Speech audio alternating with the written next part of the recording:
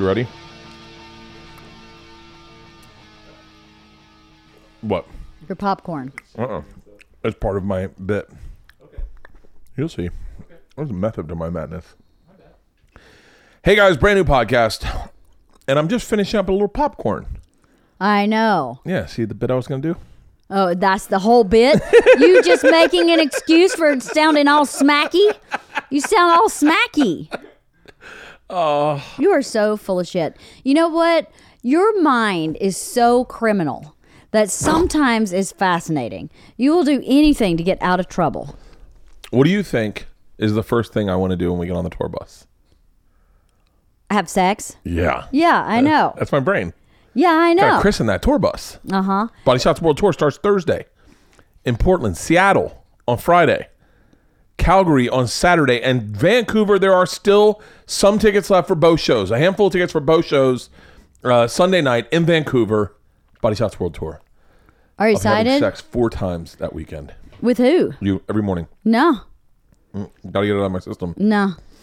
You don't want to let that bus dry out. Oh, is that right? Yeah. If I don't have enough sex on it and make memories with you sexually. Oh, I hope Jesus is ready.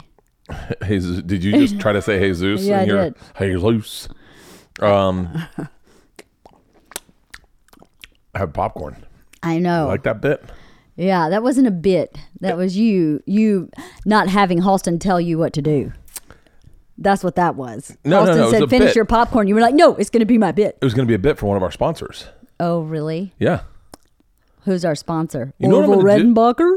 No. It's been a great New Year so far. Yeah.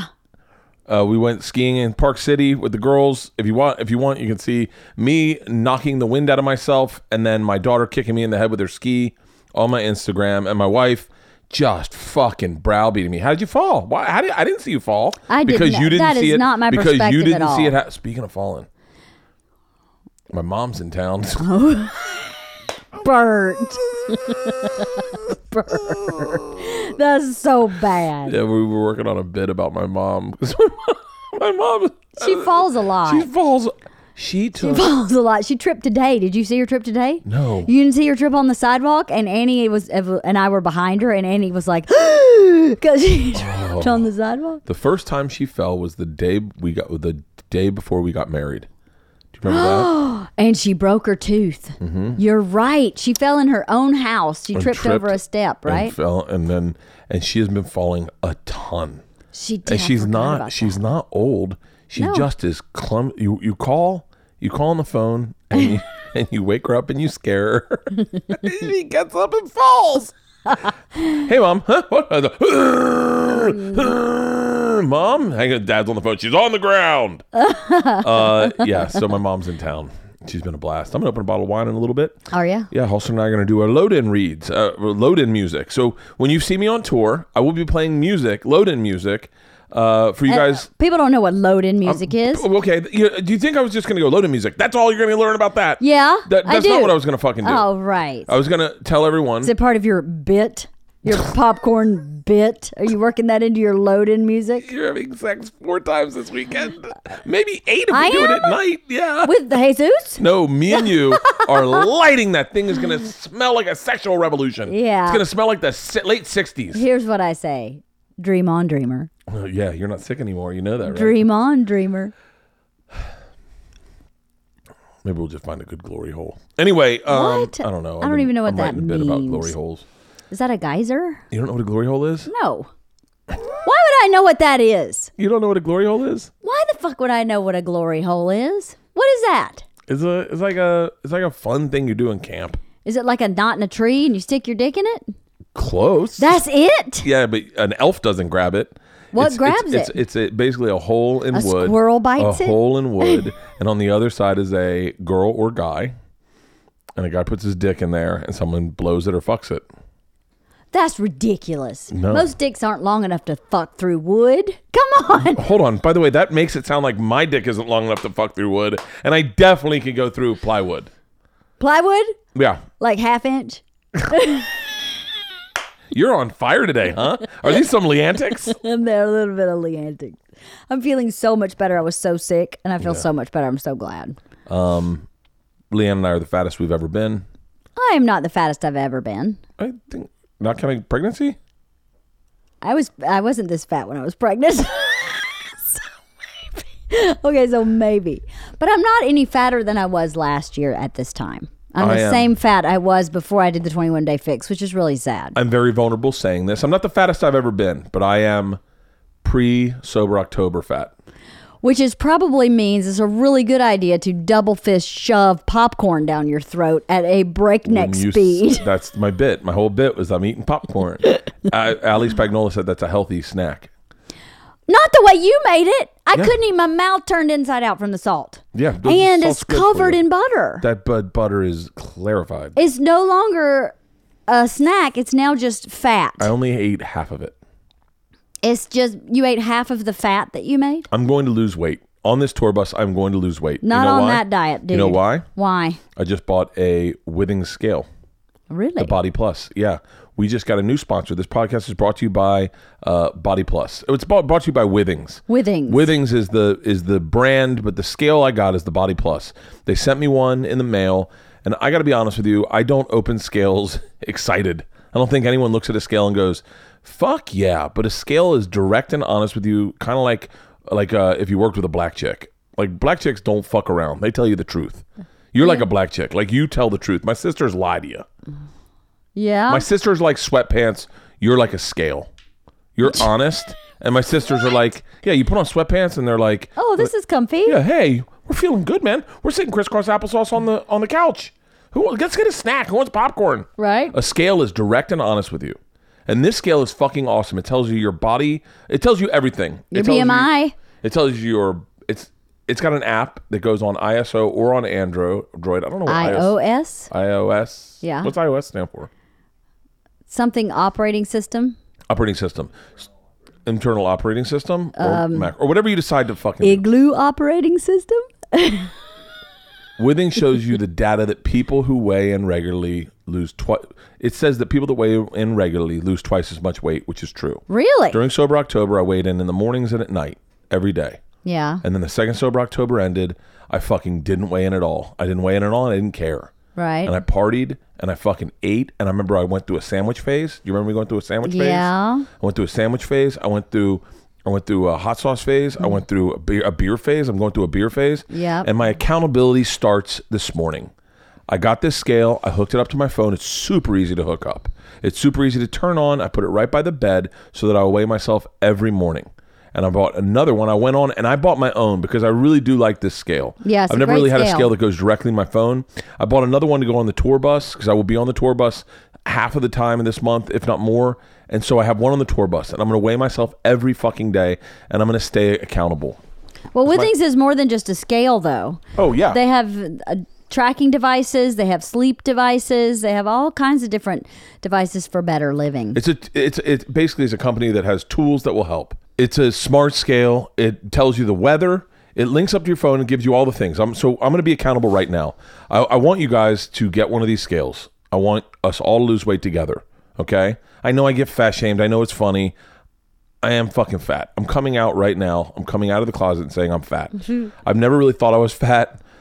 When Tom started fat shaming me, I was like, what is he talking about? And then this morning I felt fucking fat. I took a shit and my tits were in my stomach, and I was like, I'm opening this goddamn scale and I'm weighing myself. Here are my stats. Are you ready for it? Today I weighed 246.7. Really? Shut the fuck up, Leanne. Yes. 246? Yeah. My body fat, 36.5. Oh, that sounds high. My muscle mass, 60.3. Okay. My bone mass, 3.1. My body water, 46%. And my BMI was 32.4. Okay. I'm not going to post these on social media. I'm going to just share them with you when I do the podcast, when we have Withings as a sponsor. And I want you guys to get one of these scales and let's lose weight together. Let's weigh ourselves twice a day and hold ourselves accountable. Look it in your phone and have that be a daily reminder of you need to lose weight. Here's what you can do. See for yourself why Tom's Guide named the Withings Body Plus the best overall smart scale of 2018. Visit withings.com/Bertcast for a special offer of 30% off any body composition scale. That's Withings, WITHINGS.com/Bertcast for 30% off. And let's all get on the road to better health. I'm telling you, go get yourself a scale. Hit me up on Twitter. Post your stats on Twitter. If you post your stats on Twitter, I'll post my fucking stats on Twitter. I'll post my stats on Twitter. I'm not posting them on Instagram because I don't that fucking make me. Instagram's where you lie to everyone and tell them you're better than you are. What? That's what I think. Oh, jeez. This podcast is also brought to you by Robinhood. Robinhood is an investing app that lets you buy, sell stocks, ETFs, options, all cryptocurrencies, all commission-free. They strive to make financial services work for everyone, just not the wealthy. It's basically a non-intimidating way for stock market newcomers like myself and you to invest for the first time with true confidence. Simple, intuitive, clear design with data presented in an easy-to-digest way. Here's the best thing. Most brokerage firms are going to charge up to $10 for every trade. Robinhood doesn't charge commission fees for traded stocks. You keep the profits. It's super easy to design. I have it on my phone, and the charts are fucking super digestible. The market data, it's literally 4 taps on your smartphone, and you trade stocks. It really is amazing, and they put things in like stock collections, like the 100 most popular sectors, like entertainment, social media, and like female CEOs. If you're like my wife and you want to just support female CEOs, Totes. Yeah. You learn to invest by building your portfolio. You can discover new stocks, track your favorite companies with personalized news feeds. It really is fucking awesome. Robinhood is giving my listeners right now free stocks like Apple, Ford, Sprint to help build your portfolio. All you got to do is sign up at bertcast.robinhood.com. That's bertcast.robinhood.com. Thank you, Robinhood. Man, this is an all-around wellness. This is all my reads, all my sponsors are just here to make you better. Well, yeah. That's all they are. They're just opportunities to make yourself better. For instance, Hims. Oh. I love Hims. Yeah. This is one-stop shopping for male personal wellness, for hair loss, for ED. You can go do it all right there. You know that the majority of ED guys are under 40? Not the majority, but there's a surprising number of. I didn't know that. Yeah. And did you know that hair loss is super preventable if you jump on the train to stop it early? Yes, I did know that. See Bert Kreischer. Yeah. 66% of the men lose their hair by age 35. Tom Segura is 39 years old and almost completely bald. He is? I am 46 years old. He didn't even have any side hair? A couple years older than him. Just a few years older than him. Full head of hair. Full head of hair. So funny. Last night we went to go watch the game, and me and him drove to the store to go get some beers, and the guy said to me, is your father going to come in? And Tom was sitting in the car. Oh, my God. And I go, it's not my dad. And he goes, oh, I'm sorry. He was like, I didn't know you were into older guys. This is not my boyfriend either. And he goes, oh, he's so much older than you. And I said, no, it's just because he never... You're full of shit. You're totally full of shit. Hair loss is slowly starting to move backwards.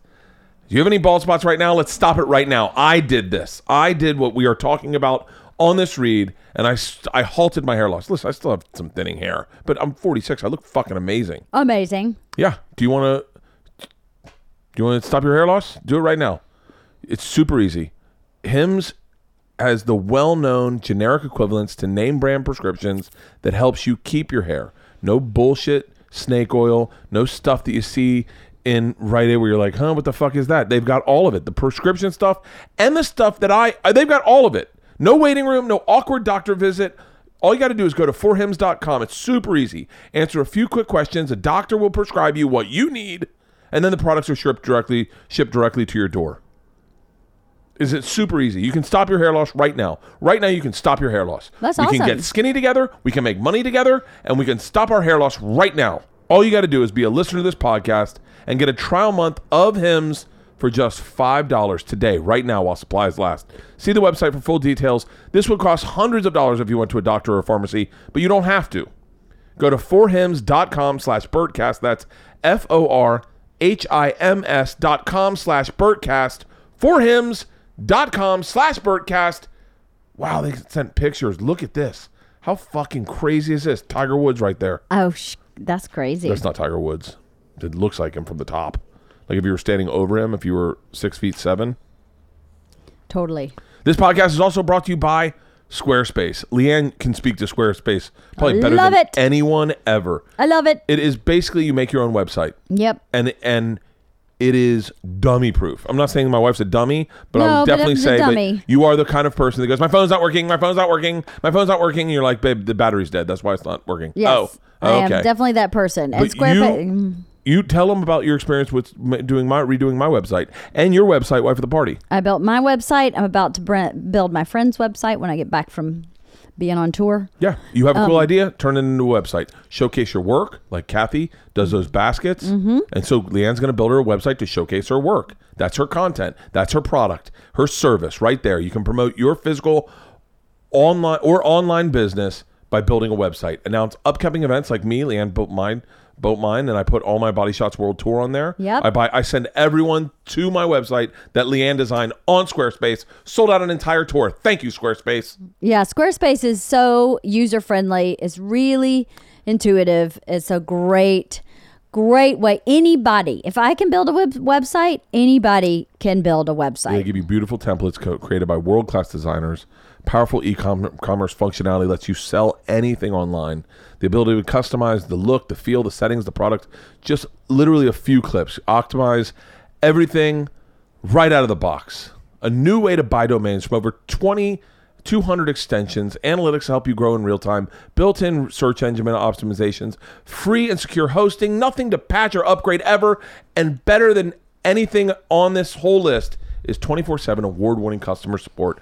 Here's a call to action. Go right now to squarespace.com for a free trial, and when you're ready to launch, use the offer code BERTCAST to get 10% off your purchase of a website or domain. That's squarespace.com, and enter the code BERTCAST to get 10% off your first purchase of a website or domain. Thank you, Squarespace.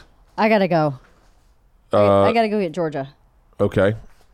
You good without me? No, I want to tell you about Noom. Noom? Yeah. Well, you tell Halston about Noom. Halston, do you know about Noom? I don't. Let me basically tell you what Noom is. Noom introduces a new way to have a relationship with food for you all in the palm of your hand. That's what I love about Noom. When I did lose weight, whenever I have lost weight, I've tracked my calories. It's really important to know what you're putting into your body. There's this woman online that I absolutely love. I've had her on the podcast. Her name's Ali Spagnola. She just started a new workout channel. I forget the name of it. Can you look that up, Ali Spagnola? Mm-hmm. It's on her Instagram. But she said something so brilliant today. She said, your calories in are way more important than any working out. You're never going to outwork a bad diet. She's like, if you eat one Snickers bar, it's 250 calories. And I started going like, one of the things when I've gained weight this month is I got away from being responsible with what I put into my body. I just was like, you know what? I'm going through a sandwich phase. Not realizing sandwiches sometimes like 900 fucking calories. 900 calories is, I hiked 7 miles today because I'm fucking focused right now. And it was 1,000. That was a long fucking walk for one sandwich.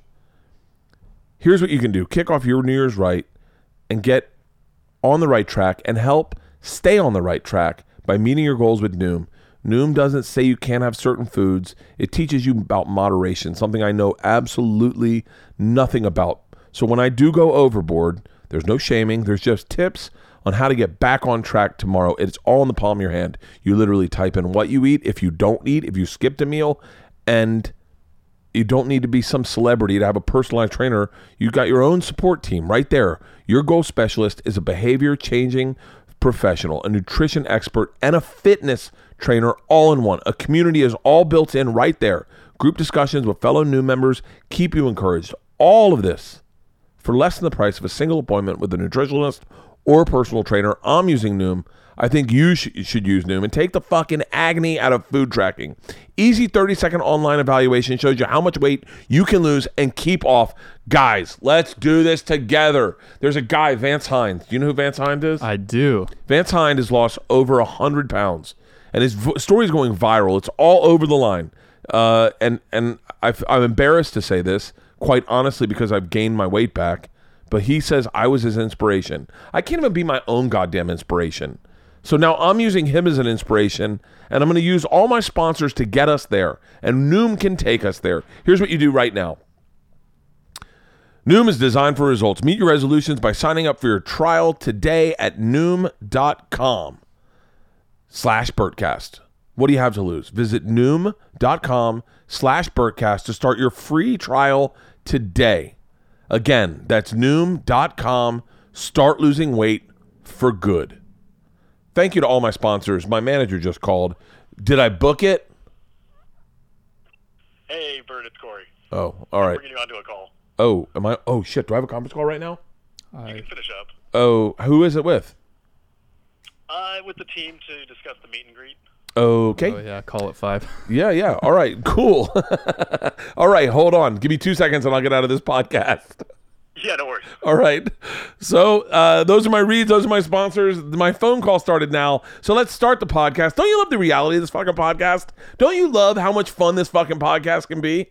My guests today are two guys that are doing it their own way. I love the way they're approaching this business model. They have a TV show on Comedy Central called Corporate. It starts premiering January 15th, and we just had an awesome conversation about art and making products and doing things on your own, and it's a fucking awesome show. Check it out. Corporate on Comedy Central starting January 15th. These two guys are awesome. They created it. It's their show. They run it. Ladies and gentlemen, Matt Ingebretson and Jake Weisman.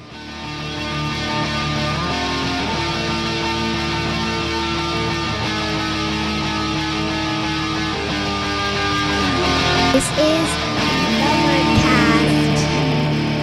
When I came back from Europe, I was smoking like rolled cigarettes, my own rolled cigarettes. I was smoking a lot too, and when I came back from Europe, I had a hard time breathing. I was like asthma almost. I still have. Honestly, whatever that was, I never had asthma in my entire life. And then when I came back from Europe, I was like, I think I have asthma. I have asthma. I have asthma too. Yeah, now I do. And so, oh, here comes my bitch. Oh, hey, babe. Okay, great job. Thank you. Thank you, baby. Thank you. And so then I quit smoking, but I kept dipping, and then I quit dipping, and I started chewing again. Here's the problem with me. You know, you guys are very open and honest about everything, which I think is so fucking cool. Yeah. Like, yeah. There's a lot I'm dying to talk to you, not only just about the series Corporate, which is phenomenal. Oh, thank you. It really is phenomenal. Really is.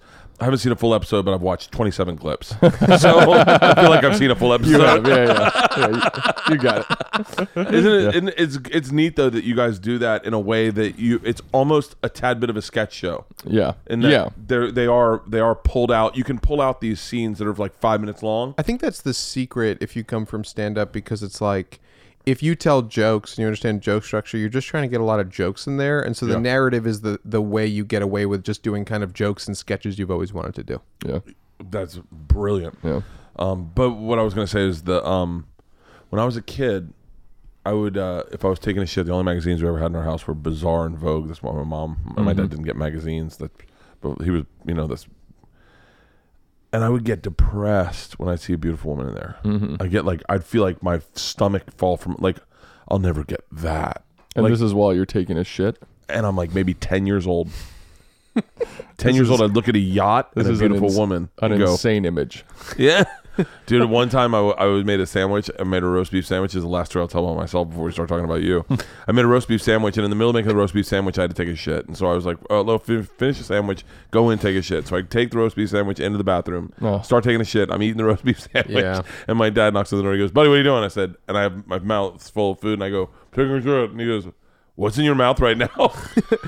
I'm like, roast beef sandwich. Anytime I'm like, I've eaten pizza on the toilet, and I've also like had a drink while peeing, and I'm like, that's the circle of life. Like literally, just like it's like I know exactly what's happening here. Yeah. It's just a continuous stream in, stream out kind of situation. I once walked into a bar in the men's restroom, and there was this dude pissing and chugging a tall boy at the same time, and it just felt like I was watching an infinite loop of like what goes in must come out type of thing. You can't do that in Utah. You can't? You can't bring. I got kicked out of 2 different bars for standing up with a drink.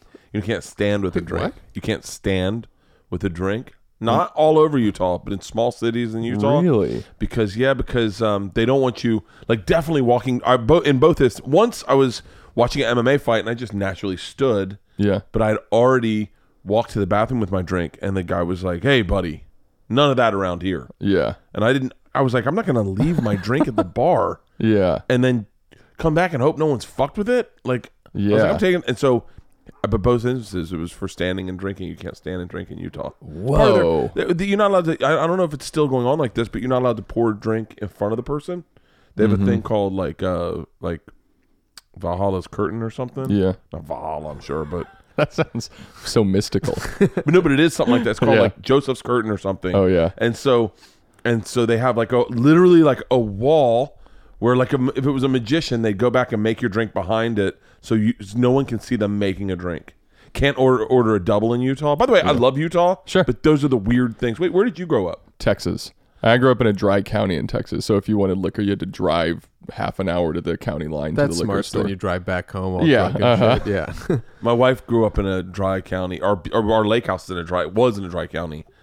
Yeah. And it's just is so arcane to think. It's like, what are we doing? Yeah, you can't sell liquor on Sundays either. That is fucking infuriating. That happens a lot of places a too. lot of places. That's the day you should get to drink. Like, that's Yeah. the only day it really should be open. Yeah. They should marry that to gay rights and go, listen, we want gays to be able to marry and everything, Yeah. but we're also at the same time going to take away these arcane liquor laws. And everyone will be like, okay, if you put them together, they make sense. That's very true. That's a really good point. Wait, where did you grow up? New York. Where in New York? I was born in the city, but then we moved to Westchester with all the Jews. Only child?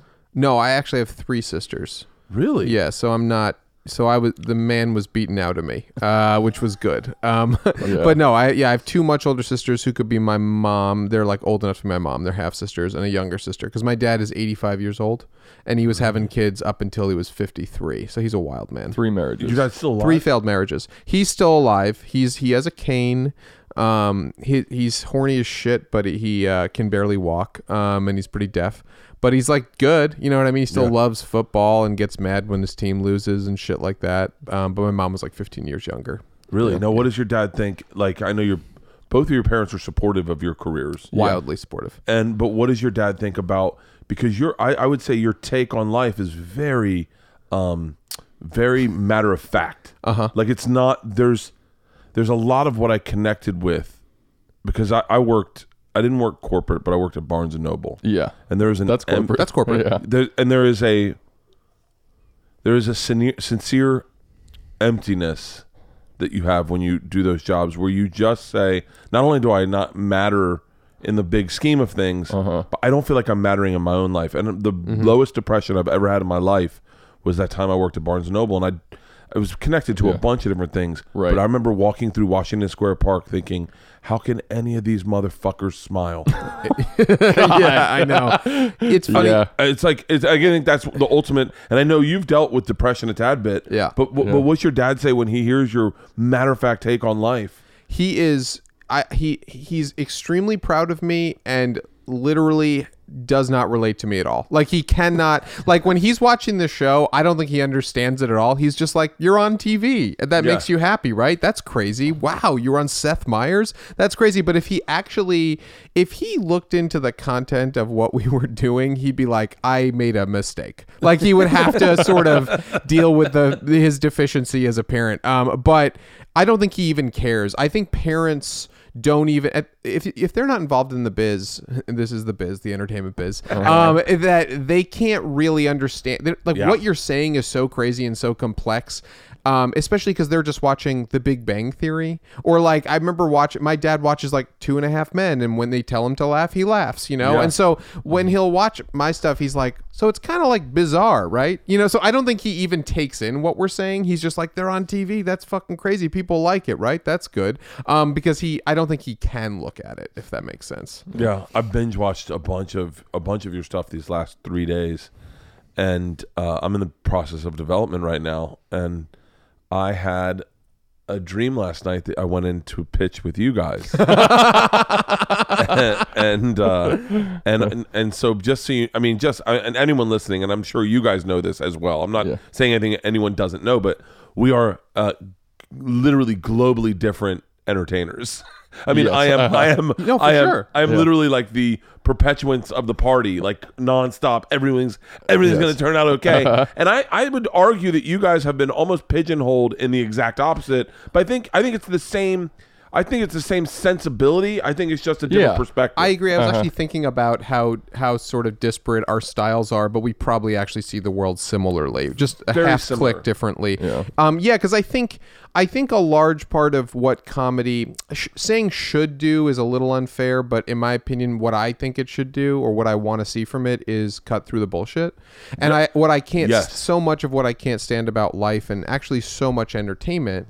And bad comedy is like, here's what life is, and it's a lie. Like, just like, no, we're all happy and we're shiny and everything's good, and a man and a woman are together and they're happy forever, and then they have kids and they're all healthy. You know, that kind of like just this crazy insanity we're all perpetuating. Love is easy, like that kind of shit. Yeah. Whereas I think you tend to probably have more fun with life than we do. Like you definitely embrace. I think there's probably a nihilistic side to you that we share. Yeah. But we just come at it from we're in pain and we just want to talk. We think it's funny that you're alive for a very short amount of time and you spend a lot of that in pain, and no one is really willing to talk about that in a funny way or desperation. I one of the things, one of the I think I might be using this word wrong. One of the tenets I held in my stand-up was I never wanted to paint my daughters to be awesome. Like I didn't Isla has legit severe learning disabilities and is dyslexic. Yeah. And so learning and being around her has always been an uphill battle. Just being a parenting her has been tough. Right. And but she's very funny. And so I never wanted to like go like, isn't this a badass kid? Oh, because I know there are parents that are like, yep, Champ's doing great this season, isn't he? Look at him. And you're like, oh, he's going to be a date rapist. Like, that's who that kid is. There's one kid that I fucking hate, and I know that kid because I grew up around boys like that. Yeah. And I was like, so I always wanted to be honest in my depiction of my family. Like, and yes. I think that honesty, that vein of honesty is where we're both on the same highway. Yeah. I just get off a stop earlier. Yeah.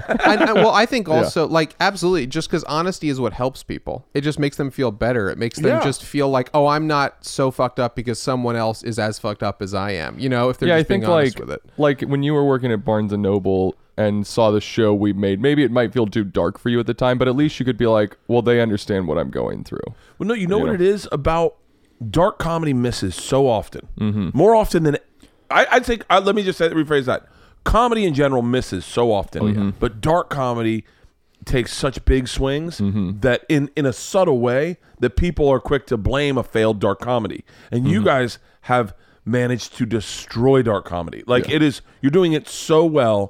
And I would argue, in a lot of your short videos that you guys did before this, those were fucking done well. Thank you.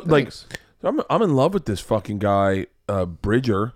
Bridger Weininger? He is the funniest. He wrote for season 2 of our show. He's a genius. He might. You got to follow him on Twitter. He's one of the funniest. I do not follow him on Instagram. Yeah. Instagram is just pictures of garbage.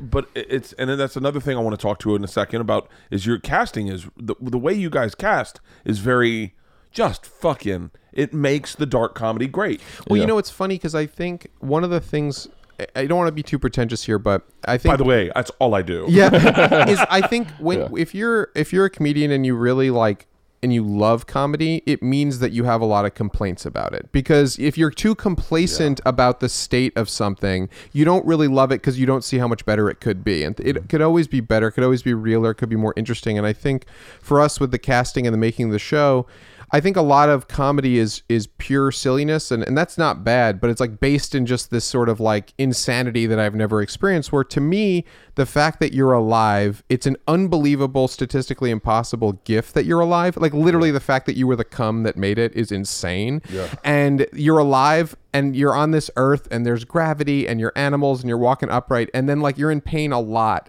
and you get your one chance at life and you're in pain all the time is so funny. And so we just want to And I think life is comedy, but it feels like a drama. So we want to treat the show like a drama that's funny. Yeah, like Airplane. Yeah. Airplane is essentially a drama with jokes. And no one remembers that. Dude, Airplane's one of the best movies ever. Ever. And Leslie Nielsen was a straight. Yeah, that's straight, right. Everything's delivered straight. We kind of took that. That's actually kind of where we get everything from, because if you think of Airplane as this silly comedy, it's like he is in a drama.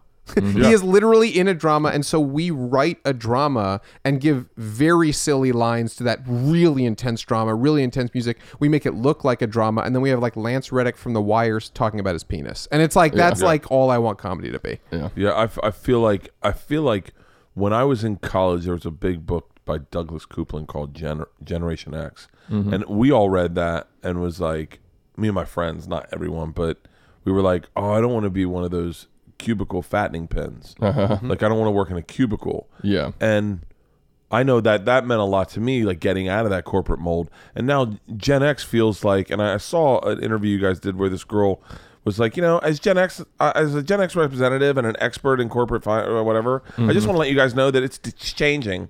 And I wanted to go, your arrogance is why you'll end up in a fucking I think we shot her cubicle. down immediately. Dude, I loved it. I loved it. And then right after that, you defended yourself by going, I say a lot of fucked up shit. Like, just so you know, I got a lot of fucking weird opinions that are coming out. I'm going to apologize a lot. I hated that girl. I hated I've never hated someone quicker. I don't like grandstanding. And I don't like, that's the part of when we talk about toxic masculinity and corporate environments and that almost talking down.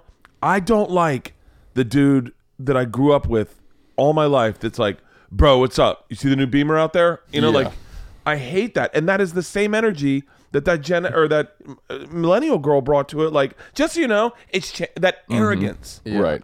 Well, because also it's like, I feel like I'm a relatively smart human being, and I'm in my mid 30s, and I've learned a lot. I don't know shit. Like, I don't know anything. Like, I know so little right now. You know less and less and less the older you get, because every year you're like, wow, yeah, didn't know that either. Guess I know nothing. Like, and that's actually it's scary. Because now you have kids and you got to know some shit, but you really know nothing, and you know less every year, and then your brain starts to go, and it's like, oh wow, yeah, life is really just always out of my grasp. By the way, I've always been afraid, if I don't have kids, but if I ever did, just like the questions they would ask me about basic American history that I no longer remember at all. Dude, I've been getting into a very heated debate with my daughter about the word irony. Oh fuck, that's tough. Don't ever ask me to define irony, please. This is the one that she's hanging her hat on. It's ironic to see a guy that works at Ralph's shop at Gelson's. I said, I don't know if that's ironic, honey. Ironic, I don't think it's ironic. I think it's just coincidence. It's like, it's just happenstance. Oh, man. And then I start using words like, that's hyperbole. And she's like, huh? And then we start fighting about hyperbole. Yeah. And my oldest daughter is she loves that little fucking, she is that millennial that stands up and goes, just so you know, we're fixing everything. It's interesting because I'm now happy to understand that my generation doesn't know anything, just like the prior generations. We know a little more than the last generation, but essentially nothing. And the generation after us, or the generations after us, pretend they know stuff, and they're going to get to a certain age where they realize all their opinions are wildly conservative, even though they think they're wildly liberal, and that every generation will just repeat this until they die. Everyone's just going to be like, oh shit, I knew nothing. I hope I just get to take care of my family. Yeah, you maybe move the needle forward slightly. Yeah, but barely. Dude, one of the things I had when I first saw that David Hogg kid from Parkland, you remember that kid? So intense looking. Yeah, he was. Oh right? my God. Him and Ben Shapiro look like brothers. Yeah, and so that's so true. He when I first heard him talking, I didn't realize that the alt-right was going to come down and try to assassinate this kid's character. Yeah. I just got really offended that his dad let him have opinions out loud. It was pretty wild that like people in our community were like retweeting him. I'm like, the dude doesn't have pubes. Like, what are we talking He's about a kid. here? Yeah, it's my like, dad would never let me have an opinion at that age. Yeah. At that age, if I decided to talk on the news, my dad would be like, no. Yeah. Sit the fuck down. Who the fuck do you think you are? And I was like, what's his dad do? Like, I want to know more about his dad. Because having, my dad and your dad's older than my dad, but those type of men that had to like, they came birthed out of a different humility, if that makes sense. Yes. How old's your dad? 63. Okay, your dad's pretty young. Yeah. Got it. Ellen DeGeneres is 60. And he looks great. He looks just like Ellen. What is your dad, like a Texan? No, he grew up in Iowa. He's like Same. yeah, it is basically. Yeah. Yeah, he's like a nice, good Midwest man. Like Yeah. a quiet, won't tell you about his emotions, cried at my sister's wedding, which made me bawl. Oh. That's what I've learned, is seeing my dad even get a little teary-eyed. I break down emotionally and can't function for a few days after that. Oh, this is a good game. Let's talk about times we've seen our dads cry. Oh, The only time I saw my dad even cry a little bit, and it was just the beginning of it, was when I was leaving for college. It was like the night before I was gonna go take a plane to college, and he just was like, "I'm gonna miss you," and then he like wouldn't let me see the tear, but he left out of the room before I could actually see the tear. But that's the only time, and I was like, "Oh, I didn't know I meant that much to you. Oh, I'm everything to you. Oh, Yeah. right, that thing." He had Yeah. to say, as I always say, when old men cry, they got to say racial slurs to make it better. You guinea wop, you. You Mick red-headed drunk Yeah. Irishman. They're all Tony Soprano, basically. My dad, I've seen my dad cry a lot lately. my dad's cried more as he's gotten older. Really? What do you think? What do you attribute that to? I think just because he's like, my dad's a really like good, sweet guy, but like, yeah, like kind of a quiet, reserved dude. But as he's gotten older, I think it's like fucking, you see life happening. It's like, oh shit, my kids are getting older, and like my mom died, and it's like just things. The reasons you weren't crying when you were a kid don't make sense to you anymore, I think. How often do you cry? A lot, I'd say, for the average man. Mm-hmm. I cry really easily. I think ever since I had kids, I cry really easily at movies. Movies just trigger me. Anything. We were talking about this at the very beginning, but like Pretty in Pink, when the cars move away. Dun dun dun dun dun dun dun. Me? Yeah, you. Oh my! I mean, I got the vapors right there. Yeah. The Time Traveler's Wife, man. Oh fuck! I can't even tell people about it, and I'll cry. It is. I was so happy when I started just crying involuntarily more as I got older, because it's like I know that's good.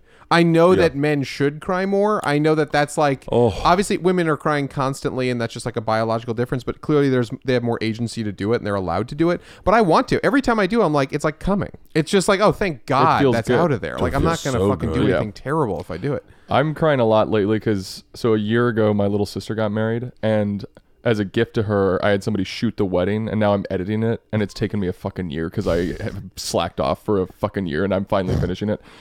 But that is like a bomb of tears. It's like my dad tearing up, bringing her down the aisle, him giving a speech and tearing up.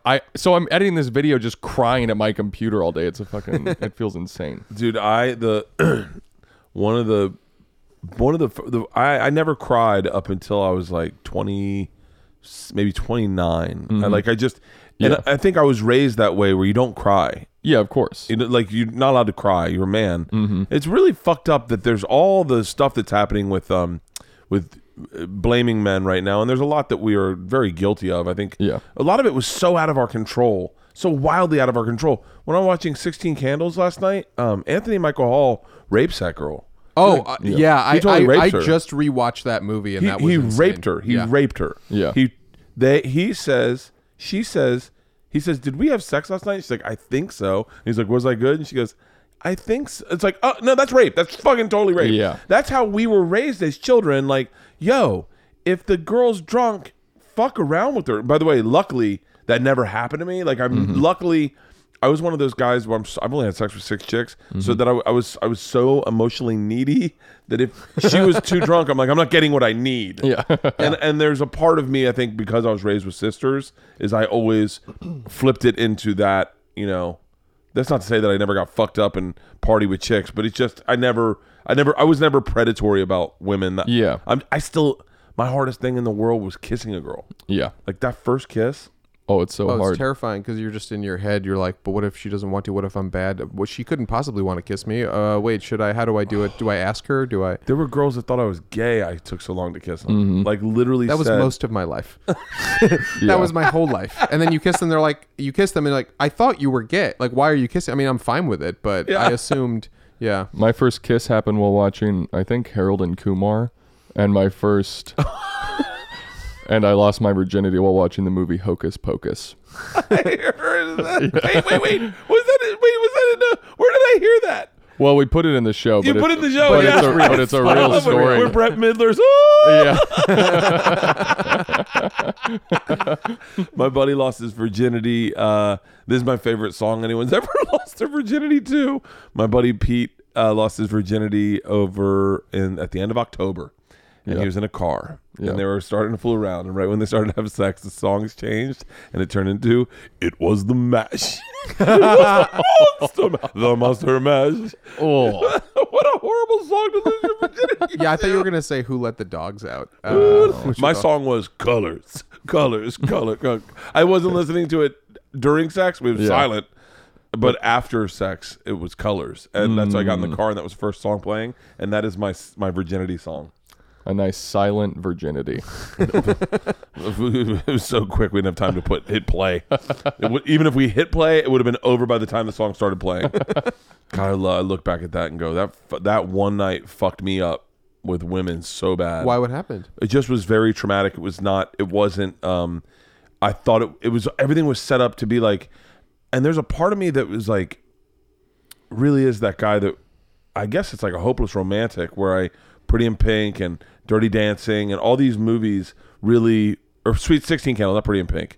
And then if I said Rape at Pretty in Pink, that's the different one. I meant 16 Candles. No, you said 16 Candles. But like, I really want I want things to be perfect. I might be being a little bit of a perfectionist too. Mm-hmm. And when I first had sex, I just fucked up everything. I mean, it was like really like just a comedy of tragedies, mm-hmm. just of comedy of errors. I didn't know how to put the condom on because I'd never had a condom before. So like I unrolled it all the way, mm-hmm. and like she's like naked on the bed and I'm in the corner. I unroll it all the way, and then I'm like, okay, like because in my head I was like, my mom rolls my socks up. All right, like okay, so and then I grab it at the base and I go to slide it over, but as I push down, yeah. Like it doesn't go on like a sock because it inflates, and now it's inflated. Yeah. And I'm like, wait, this can't be right. So I'm trying to squeeze the air out of it, and it looks like I'm just making balloon animals. Yeah. I know this sounds like a bit.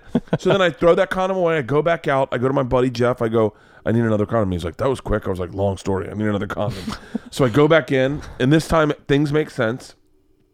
Pinch reservoir tip. Okay, yeah. I roll down. As I rolled it down, I went, that felt good. And and then I got on top of her and literally had one pump, pulled back, and it was over. Oh. It was over, and I was like, that was really quick. And then she said to me, are you going to put it in? And I looked down, and my dick's between her butt cheek and the bed. I didn't even fuck her. And I was I was like, I didn't even lose my virginity yet. Like, oh, fuck. Oh. And so then I had to start all over with a compromised condom. I had lost my virginity, and all I'm thinking is I'm getting her pregnant. Like I'm splashing. It's like if someone said, "Do you want to go on a hike?" And you're like, "Yeah," and then you walk from the parking lot to the head of the trail, but it's still an aggressive walk for you. Yeah. And then when you get to the head of the trail, they're like, "All right, you ready to start hiking?" And you're like, "What? I already jumped in a river." Fuck. I had a friend in college who he was going to lose his virginity, and it was similar. The woman was on the bed, so he went into the bathroom to like put on the condom, and he started essentially fluffing himself with his hand, so getting himself ready, and then he got so excited by jerking himself off that he came, and he was not able to have sex, so he lost his virginity at another date because he just ended up jerking off completely. Dude, that should be a just horror stories of people who, yes, I don't because know, they're all horror stories. Yeah, all of them are. No one, I would defy someone to be like, no, it was perfect. Like my wife, I think said hers was perfect. It was 12 minutes long, and we both came. It's like never. Dude, the next time I had sex that time. I had it one more time with the same girl, and it was just as bad, equally as bad. And then I had it again with that same girl my senior year, or my junior year, maybe my junior year. No, my senior year. And then I got a girlfriend. And I was like, and it was just as bad. And I was like, I'm done. I'm not gonna have sex again. I'm not good at this, and I'm not.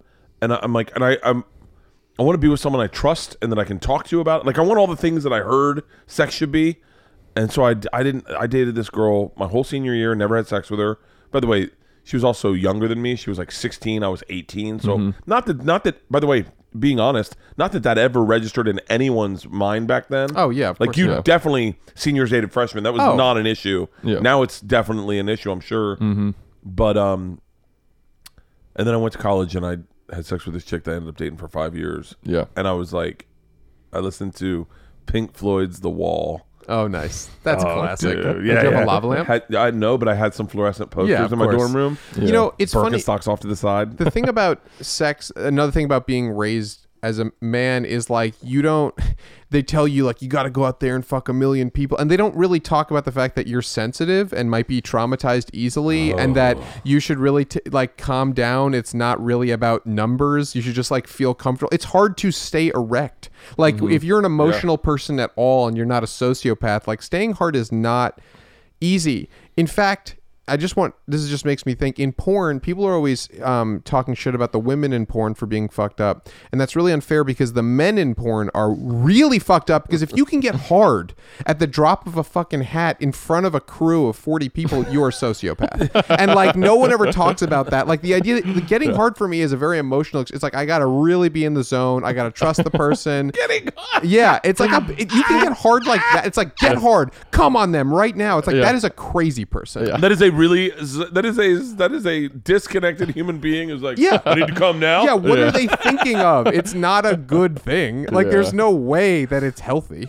Have you ever seen like gone to a taping of a porn? No, I have not. I don't think I have. I'm trying to think if I have. I was a dominatrix gimp for a day. Yeah. But I remember one time this girl, I had a TV show, it was Gary Valentine. Gary Valentine is Kevin James's brother. Yeah, yeah. And so I just say that for the people listening. Yeah. But Gary Valentine was there, and my buddy Weecho was coming to town. And this girl was this porn star, and she's like, hey, I'm working this weekend if you want to come watch me work. And I was like, oh, yeah. I go, listen, my buddy Weecho's coming in town. Do you mind if I bring a friend? She's like, yeah, that's fine.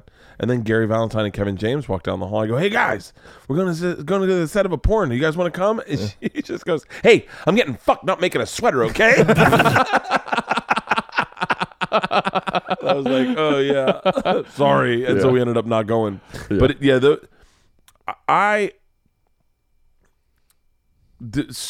I feel a connect with strippers like as a comic, Oh, yeah. because like there is a vacantness to you when you have to work where I think the average person thinks, like a stripper's like, I can't wait to get naked and dry hump, but she's like, I'm just trying to pay the bills. Yeah. And I think we're like that a tad bit, where we're like, I'm just getting up there and getting. Yeah. And, Well, yeah, you forget that like a stripper probably had an awkward conversation with her mom 2 hours before she was on. It's like what she's thinking about right before she starts doing that. It's the same thing with comedy, where it's like sometimes you're just in a weird mood, and then you have to 5 minutes before you get on stage, like click in so that you don't go up and say weird things and bum the audience out. Oh, I've said the weirdest. I've said the weirdest shit too. Yeah.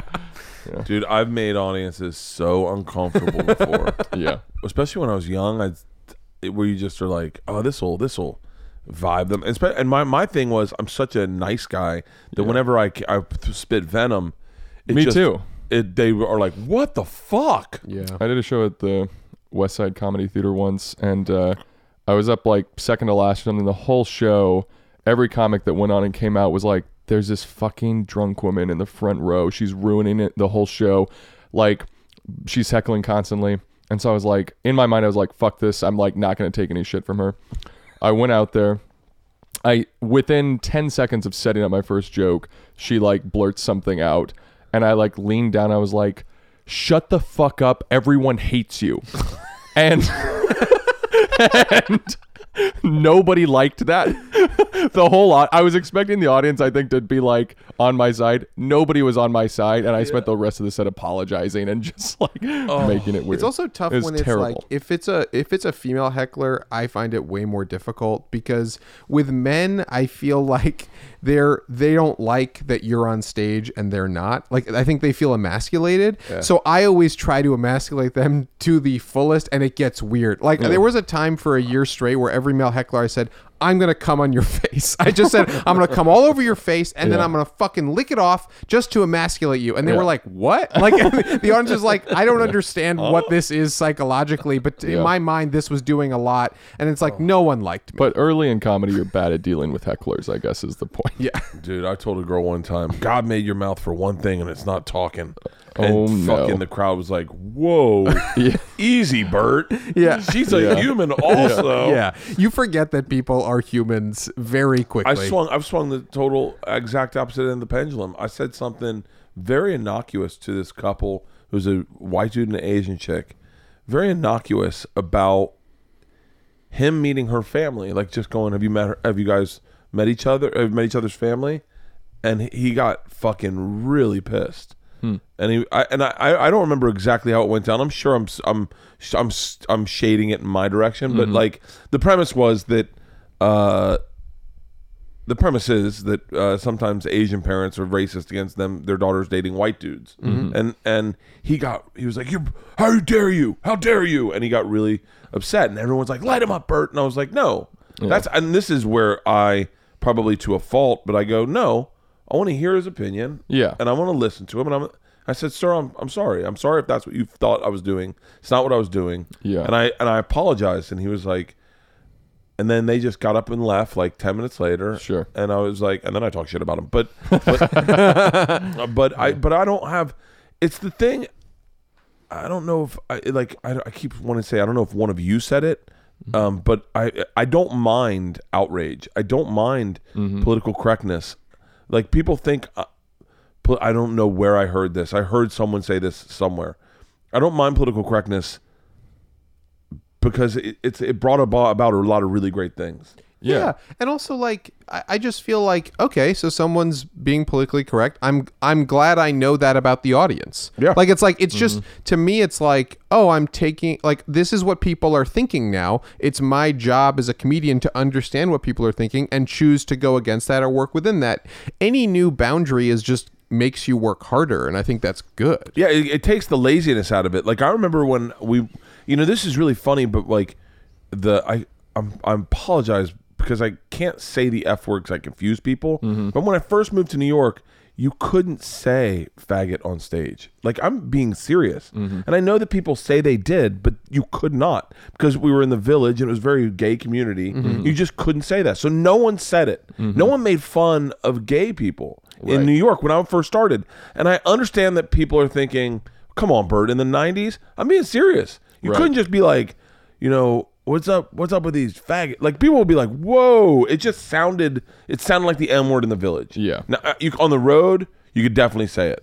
But so I remember the first time I went on stage and I said the word fag and everyone was like, hey. And then I was like, and then I got out of the room and I looked at the room and I went, oh wow. I was like 26 years old. I'm like, okay. I was like, wow, I guess that word's kind of out of my vernacular. And it just changed because I went from Florida State where it was the word you said, your term of endearment for all your you said that so much at Florida State. Yeah. That then I went to New York. I was like, okay, cool. And I was like, it's that growth where you go, that's just the change. And now it came to the place where it's like, I think it's swinging a little hard right now. It's like, if you ever said it, how dare you? And you're like, okay, come on, let's just admit that the world was really different 10 years ago. Right. Yeah. But yeah, so I always think people brand friendly. They go, oh, Bert, you got to stand up for free speech. I stand up for free speech 100%. 100%. I'll die for free speech. But free speech should also grow. You also just should consider other people. That's it. It's also just weak to say that you're a victim if you're like, I can't say what I should be legally allowed to say. It's like, you're allowed to say it. You just said it. You're not going to jail. Yeah. Like everything. That's all free speech is protecting. You're not going to jail. That's what free speech is. Apparently they legit, I mean, by the way, and I don't know what I'm saying because I don't know anything, but apparently they legit don't have free speech in the UK.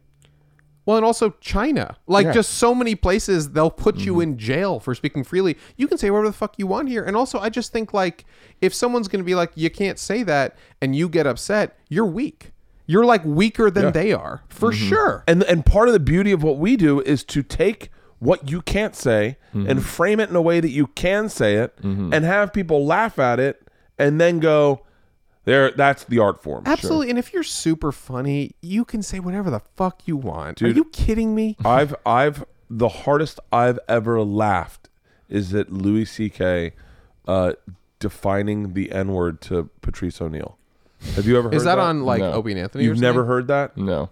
No. I mean, I've heard the N-word is- bit from Louis on stage. No. but I've never- No. It is the funniest thing I've ever heard in my life.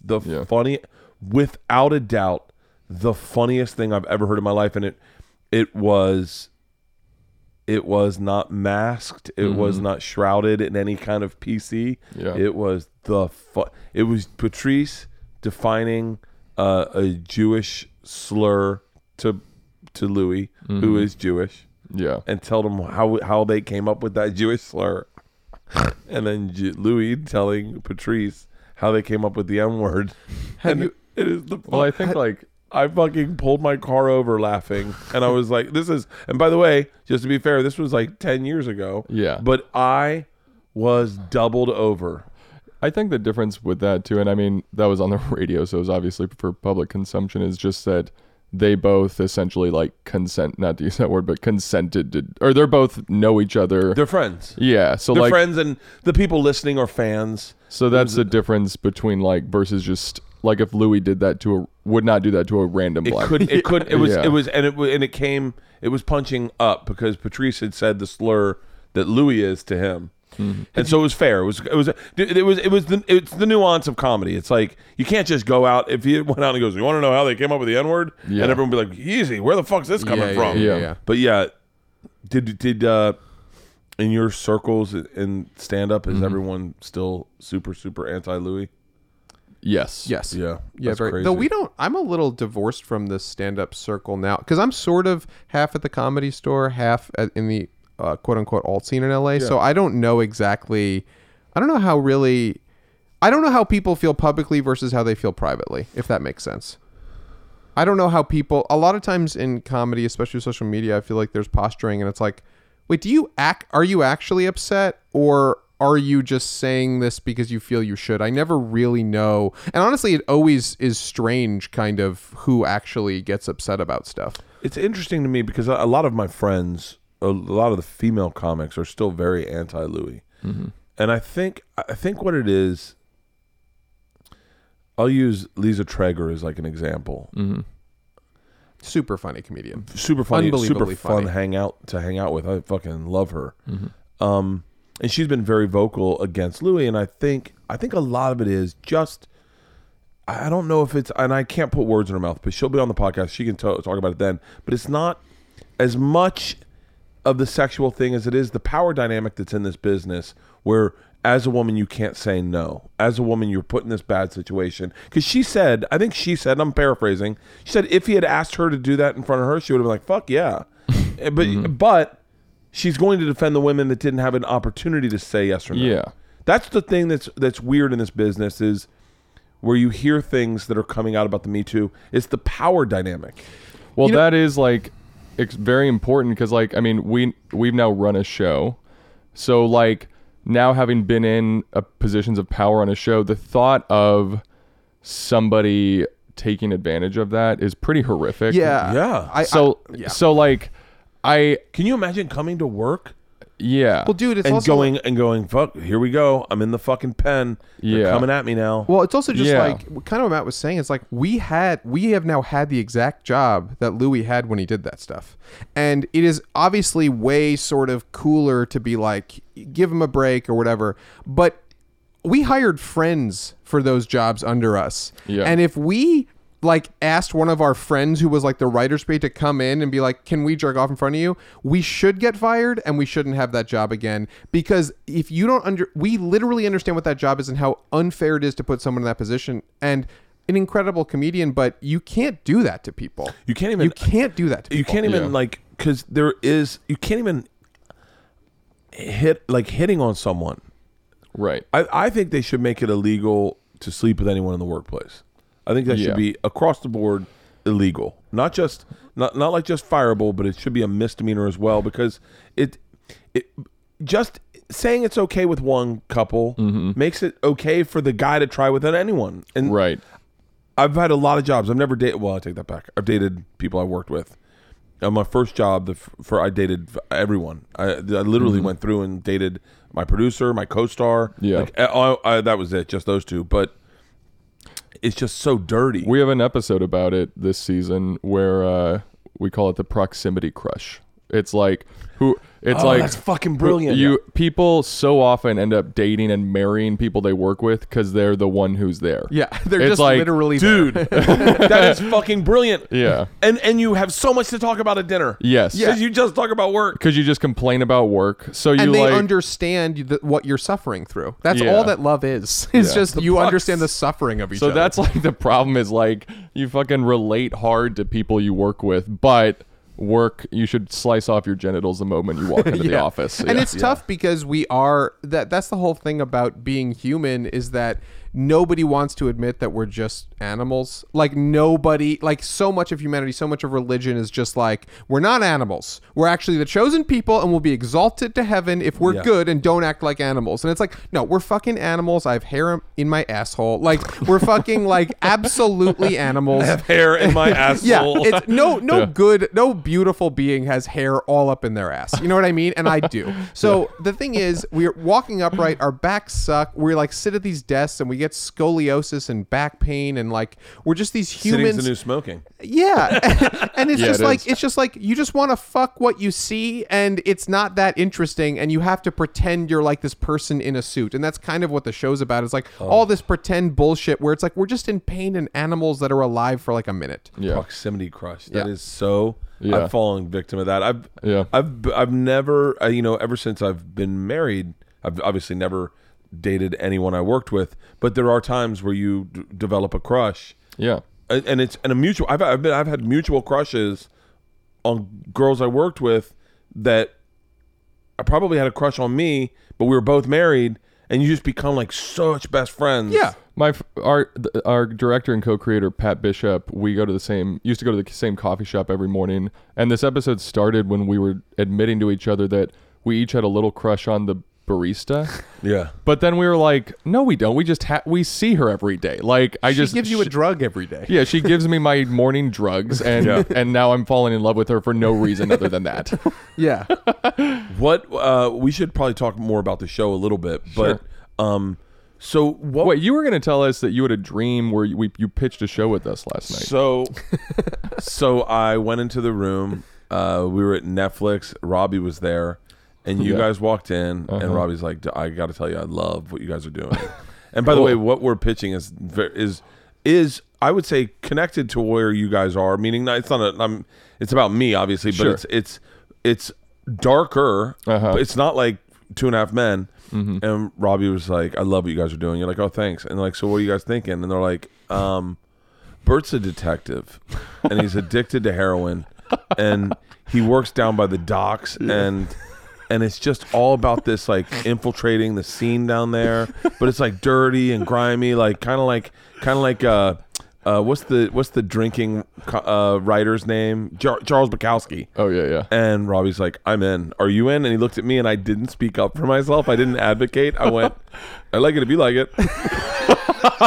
So in the dream, you were in there to pitch a different show. Very different we show. We came in, told him you. that you're a detective addicted to heroin. And I was like, "I'm in if you're in." And he was like, "Cool." And I was like, "Awesome." And then we walked out, and I was like, "What just happened?" And you guys were like, "We just sold 10 episodes." And I was like, "Oh, cool." To be completely honest, I would watch that show. Yeah, I want to wanna see make you that show. down by the docks. All my dreams after that were episodes of trying to solve mysteries. And if you give me a second, I could go through, because when I'll have a dream, I'll remember one part, and then I got to kind of whittle. Yes. One part, I can tell you one part was these bikers. We had motorcycles, and when we first met them, they were really aggro with me because I brought a bunch of my college friends. Yeah. And my college friends were like saying like fratty stuff, and they're like, "You're not really bikers. You're not really bikers." So then I had to leave them and then prove that I was a biker. And so I bought a green button-up shirt, and I buttoned it at the top and had like a flap rim hat. And then they're like, "That's more what we're talking about." And I was like, full episode right there. One That's episode, the perfect storyline. My daughter was stuck in a tree, and I was hitting golf balls. And you're on heroin. At your daughter? No, but I was so fucking mad at her because this is so her. Is she kept climbing higher, and I'm like, stop! You're gonna get hurt. Yeah. She's like, Dad, we're gonna be fine. And I had to get her down, and I was literally dropping her on branches. It was I could probably sit through, lay in bed, and figure out all these dreams. Yeah, because I dream pretty intensely, especially when I drink. Like I dream really intensely. I quit smoking weed about a year and a half ago because I just smoked so much every day. But when I quit, the first 2 months after that, the dreams were so vivid. I don't know if anyone has ever done that. When you quit weed, you dream so vividly that it would wake me up like 5 times a night because I was just like it's the most. I don't know what happens, but I guess smoking weed blocks your dreams a little bit or something like that. I don't know. I dream like ridiculously. You had a big brain. Well, I don't know if it's a big brain. I stopped taking Xanax. I'd have no dreams on Xanax. Oh yeah, sure. Yeah, my cardiologist told me it melts your brain. Oh, and really? I was like, yeah, and I wasn't taking a lot of it, but I would have taken it last night, definitely. Yeah. Oh, I was firing hot. Well, thank God you didn't. So now we know about the heroin detective show that we're gonna go sell to Netflix right now. What if you see on Deadline in 2 months that we sold that show? We'd have to have a conversation. I'd be like, just, hey, can you get me a part in it? I just want a little part. So what was so? Walk me through a timeline of the two of you, if you could. Yeah. Of you guys getting out here, what you were shooting, that process, and then to selling corporate. I went to college in Austin and moved out here. Where is that? The college? UT Austin, yeah. Yeah. And then moved out here after that and started doing stand-up and met Jake doing open mics around LA. Like, fucking anywhere that would have us. I mean, when we were starting, we did Silver Lake Lounge. Like a lot of East Side or downtown, like Casey's Bar and... Is it Casey's Bar and Grill downtown? Irish Bar or something downtown. like that. Just a lot of like sort of... And then what was it? Westwood Brew Co. Yeah. I did a show there. Yeah. Who does Cash? Let's see. Cash. Fucking, he does TJ Miller's Oh, yeah. podcast. Hartzell? No, anyway. Yeah, he had a show down I know there. who you're talking about. Yeah, I did a show down there one night. Yeah. So just fucking anywhere, and it's when you're doing open mic starting, it's brutal and it's like war, and it's like, and you're bad at it. That's the funny thing about stand-up is when you're paying like sometimes $5 to tell to jokes do 3 minutes of material, and none of them are good yet. Yeah. Yeah. Cash Levy. Yeah. He used to run a show down there. Okay, yeah.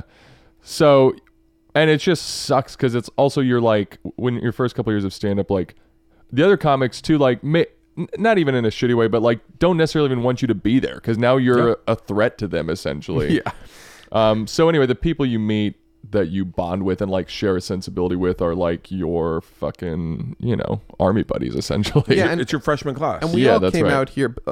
Both of us came out here, and we have a few friends who are in the same boat where we did want to do stand up, but we also just love movies. Love movies. You know what I mean? I saw that in an article. You guys talked about what your favorite movies were, and how they influenced. It was a Tribeca interview, I think, and how they influenced what you guys make now. And I thought that's so funny. I never really looked at it that way because my favorite movies growing up were always like Fletch or Caddyshack, or they're always lighthearted comedies, right? And it's what I connect to. Yes, I find fun in that, and you guys found more darker movies were what turned you on. I don't even know what it is. It's like comedy is the vessel essentially, but like what I love seeing in theaters are like David Fincher, Paul Thomas Anderson, like really dark, brutal dramas. I like to be in a dark room and watch brutal dramas, but the thing that we can do is comedy. But there's no reason why a comedy can't be like a film. I guess we're just attracted to filmmaking, and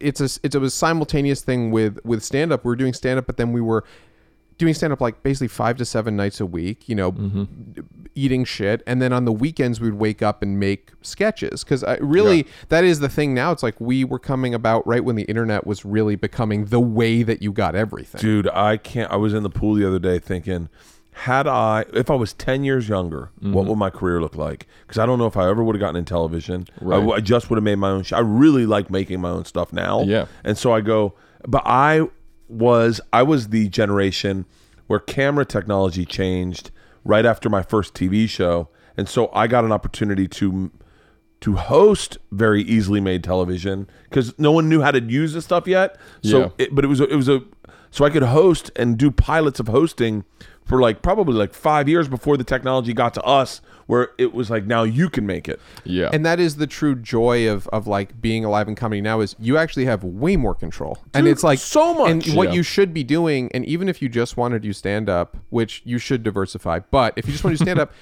learn how to edit, learn how to shoot and edit, and just put stuff on YouTube. Like, take control of the internet. That is the best gift you've ever gotten. And we were coming about right when this was happening, so we knew how to make our own shit, and we could control the process. We could make people come to us by making good internet videos, being on Twitter and all that stuff too, and being funny there. But by doing stand-up, pounding the pavement there, and then literally making sketches, our goal was to make TV shows and movies. Like, obviously stand-up is wonderful, but and you do it, which you're like a very rare person who can like tour the world and have a successful like fan base. That's rare, but that people is so think. rare. Yeah. That's super rare. Yeah. It really is. Yes. And and a lot of people who do it are famous from TV. Like the more hacky, like the people who aren't as good as you, they get a TV show, and the people are like, I want to see that famous person, and I'm in Iowa. Whereas you've done it more from stand-up, but like we just always wanted to make TV shows and movies, and hopefully that'll help us with stand-up. But we just were making sketches, doing stand-up, and eventually enough people saw us that where we could pitch shows. You know what I mean? We made like hundreds of videos. Yeah. And doing stand-up thousands I saw of 20 times. of them. Yeah. Yeah. And and that's what we did. That every weekend we were doing that, and every night we were doing stand-up, and that was just like a constant thing. And you just had to like keep believing you'd get a chance to make a TV show. Yeah. Yeah, when I was probably 28, 29, I went out and I had money, so I bought it was called a GL2, a Canon GL2. I had a GL2. And it was like $1,200. Yep. A lot of fucking money. I remember. And I got a mic system, and I went out and I shot 2 shorts. One was they were both my buddy Croy. By the way, my buddy Croy was in all the TV shows that I did with you guys. Yeah. Here's the connective tissue, and why I had a dream about you guys last night is that when I was young, I 29, I started making shorts, and I was like, I'm just bored. I'm not doing anything. The internet wasn't around yet. I mean, it was around, but YouTube was. I don't even think YouTube was there yet. And I started making shorts, and we made 2 shorts. One was about my buddy Croy was at a diner with all our friends, and he told a story about how I tried to kiss him the night before. And so we showed it in flashback, me trying to kiss him, and him getting weird. Yeah. And then I show up at the diner, and everyone's like, "Ugh," gets up and leaves. And I'm with Croy, and I go, "What's wrong with them?" He's like, "I told him you tried to kiss me last night." And I go, "Why would you say that? I didn't do that." And he goes, "I just thought it would be a fun way to get them the fuck out of here." And it was just. And then the other one was about us all taking acid and going to the beach, and our buddy thought he was a dolphin, and so we had him out in the beach pretending to be a dolphin, and we were just talking about the type of women we wanted to marry. And I showed him my video to Barry Katz, and he literally said, "What are we supposed to do with these?" And I went, "I don't know." And he goes, "Why would you waste your time?" And I was like, Wow. But that's where the business right, was. It was just different, yeah. And so I looked at what you guys did, and I watched a lot of your videos together, some of your independent ones, and I was like, this is what I would have done. We're lucky to have come about. I mean, it's just a matter of luck of when you're born, essentially. It really is. I'm lucky to be. I think I'm lucky to be in my 40s now, when Netflix is taking off, and I think you really find your voice as a comedian after in your 40, after 40. Definitely after 40. I'm really lucky to have done all that, been able to hit television when it was popular and then declining, and then hop on. It's all about your age. And you guys are, I mean, you're making videos where I go, this is beautifully shot. Thanks. Beautifully edited. It's color corrected. I'm looking at it going, this is not a bullshit short. Well, I think that was what part of what helped us get a show, is that the stuff that we were making was like near professional quality, so they trusted us to like. It's the same. I have so many questions about lighting, because the lighting in corporate is so intense. Well, we hired a French cinematographer. Yeah, he's real French. His name is Christophe. Are you being serious? Yeah. Oh, yeah. Oh, for real? His name is Christoph Lanzenberg. Yeah, and I think that's the thing is, comedy is treated in a certain way, and it's very flat lighting most of the time, as if the lighting doesn't matter. And I don't want to be too pretentious, but to be pretentious, like, there's no reason why comedy shouldn't look good. You're still filming it and watching it. It'll hit even harder and be even funnier if it looks great. Yeah. Because it's kind of like Pat Bishop, who's the other co-creator of this. He once explained it like, we dress people up in these incredible suits. It looks unbelievably expensive. It looks like a drama, like on like TNT. It looks like real or HBO. And then the fact you're doing all of that just to tell a dick joke is the joke, essentially. Yeah. But it really works. And I think that like, if you just you should always, if you love movies or whatever you love to do, you should try to do that. You know what I mean? I think a lot of people are just like, oh, it doesn't matter. But if you really want to do something, like, make it look good, you can do that. It's one of the things I think everyone listening should try. Like, you're talking about editing your sister's wedding video. I shot a short very, very quickly for my daughter's Girl Scout troop. Yeah. But I'd done enough editing and everything. It's really amazing to shoot something, to shoot a movie, to shoot like a scene. Yeah. By the way, the hardest thing that I have to compliment you guys on, the hardest thing in the world is to take something that's funny on paper or funny in your head, put it on paper, and then make it funny visually. Yeah. Like, make someone laugh. That is, no one has any idea. That is because almost impossible. Because you come up with it, like the stuff that ends up in the show, we came up with months or maybe even a year earlier, like on drugs, laughing our ass off. And then a year later, we've hired 100 people crew. Spent $1 million. Spent $1 million. And it's like, okay, now put that costume on and sit there. And while everyone's watching, be funny in the exact way you were a year ago on drugs. Yeah. You know what I mean? It's like, yeah, it's really tricky. It's hard because the circumstances are so different. So then walk me through maybe one of my favorite ones I've seen that you guys did was when the bald guy has you guys come over to move his clock.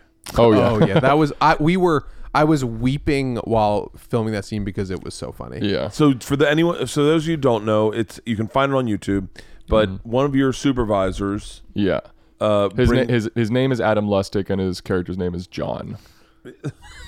By the way, you guys, one of the interesting things is you guys always have your own names in everything you shoot. I know. We're just so lazy. It's a mistake. It's true. Like, I don't know. Yeah. Name of a game. Who gives a shit? But he has you guys come over. You guys are his below underlings. Him, underlings. Has you come over to move a grandfather clock. It's not even a grandfather clock. It's a granddaddy clock. No, it's like What is it? grandfather. It's like, wait, is it a grandfather? It's not necessarily a man. It's not a woman. Let's just have it be. Let's not gender the clock. Let's not gender the clock. Yeah. And so He asks us like on the weekend. He's like on Friday. He's like, "Would you guys do me a favor? Come help me move some things at my apartment." Yeah, because part of the show is like the work. Your job, if you don't have a job you like, ruins your entire life. Even the weekend. So how did talk to me about what you had on paper? Talk to me about the high idea, what you put on paper, and then the shooting of it, what you added into it. That's actually, it's a good one for that because we, I think on paper, all we had was that we move it and he like coaches us through it essentially. Well, yeah, right? we basically the high idea was that it's insane to ask someone to drive to your house in a weekend to move a grandfather clock, especially if it's just literally down the hall. You know what I mean? Because we thought we were gonna have to move it like to a whole location. So he just basically, he's lonely. That's the subtext, and he wants us to move his grandfather clock literally just across his room, which is crazy. So we had it. We thought that was theoretically funny. We move it to the center of the room. He doesn't like it. We move it back. That was literally the joke. But then when we moved it to the center of the room, Adam Lustig, who's a brilliant improviser, just started making stuff up about Brilliant. Hold on, like I'm not sure if that's like, the let right me place make for sure the if clock. I like Start this. doing some So scenarios. that's him. That was him. Okay, that's fucking. By the way, Yeah. and it's so funny to watch you two. He's like, so what was the first? You're not sure what you want to eat, and He wants to see it in context. So he's like, I want to make sure I like it here. So he's like, let's just pretend we're at a dinner party, okay? And you are a vegetarian. You're a vegetarian, and you just ate the last veggie like roll or something like that, and now go. Yeah. And then he just started like creating and improv. you guys are playing it so dry, and that you're not like it's so funny, And then he has you move it back, so that's improv, and then he has you move it back. That's part of what you had come up with. Yeah, and I think, part of what you do when you write a script is why it's important to write like a very well written script and not just say like we'll make it up on the day, is because you need to have the bones there so that when you get that, you're like, okay, if this works on paper, we at least have that, but it gives you this freedom to, once you get it, to improvise and maybe beat it. But if you don't have like the bones of the script there that's written out in joke form and like the idea there, you won't necessarily have the freedom to go nuts once you get that. So was taking your shoes off in the script or in the moment? That was in the script. Okay. Yeah. Taking your shoes off, was the invite to dinner in the script or in that was in the script. Yeah. Okay. Yeah, but there was some stuff at the dinner that was improvised. And once it's basically like you should be a rigorous writer when you're shooting something, because what you're writing affects 30 different departments. Yeah. There's props, there's costumes, there's so many different things. Like when you write a comedy script, even though it seems silly, there are so many professional adults that have to take your words serious to a T, and they have to show up on that day, and they better have exactly what you want right when you want it. Now, how much of that did you guys know going into creating corporate and doing what you did? How much did you know? You're like, oh fuck, this is a lot We bigger. knew some, but like when you're making your own stuff, like you're acting in it and you're the PA and you're the props guy. Like, so it was just scaled up in a huge way. I remember when we wrote the pilot, you do this thing called a production meeting where all of the department heads, like 30 people, come and sit around a table and you read through the script just so that like the electrician knows what he needs to do on day 5 of the shoot, and like what when it says like we need a dildo in this scene, the props guy can be like, what color dildo do we want? How much curvature to the dildo. But what's funny is like when you're doing that, because everyone has to, it's a comedy script, but everyone has to like take it so seriously, nobody laughs for like 3 hours reading through and this. like your script that's full of jokes is like, wow, I guess it's not funny. Yeah, you get into a heated debate about dildos and like what color they need to be, and it's just like it's surreal. Yeah. So you guys shoot a bunch of stuff, and I have questions about some of the stuff you shot. Yeah, I was so grateful you guys were coming in, because I was like, okay, in the party one, where the voice is. Oh, that's Matt's thing. Yeah. You're in it, yeah. Yeah, I'm in it, but it was Matt directed. Aparna is in it. Yeah. And no, Aparna's not in that one. Oh no. Little Pavitsky's Esther's in it. Pavitsky's in it. Yeah. Yeah. Little Esther's in it. Yeah. By the way, I should just call her Esther, I guess now. She's like legit working. Well, it's like that moment when like Lil Bow Wow becomes Bow Wow. Yeah. You know, when does the rapper lose the Lil? I was watching it and I was like, this is so interesting. Where did that? And not to get away from your TV show, but I have questions about that. Yeah. The high one, the dancing one. I have real questions about those. But like, what was the seed? Like when you go, the idea behind that was. So the premise of that short is that these people show up to a party and there's this like speaker up in the corner of the room that tells them what to do in the party. So it's like, try the olives on the table. Like, talk to the person next to you about what they did last night. And it came from just going to a million parties around LA, and some of them being fun and some of them being so stilted and weird, where it felt like somebody was like, now ask them what their plans are for the holidays. Now ask them how they feel about their wife or whatever. Yeah. And so it just came from like wanting to exaggerate the feeling I had at parties, which is like, I feel like I'm reading a script right now when I'm talking to people sometimes. Like bad small talk, essentially. Also, LA is just so few people. Most people are afraid to be individuals. And so they're just like, what are you working on right now? Oh, yeah, where are you repped? What's your favorite restaurant? And it's just boring. By the way, Bert, you are not that guy. Yeah, you are the complete opposite We of that. showed up at your house and you started... What was the first thing you said to us? I don't know. You don't even know. It's like you are an explosion of weird ideas and quirky. Yeah, you're a beautiful person. Oh, thank you. I wrote a short when I was your age called Belt Buckles. Yeah. Belt buckles were really big. It was like a really big movement in LA. It's like everyone had a cool belt buckle. And it was the same thing of being young, going to parties, and the conversations you'd hear were just so asinine.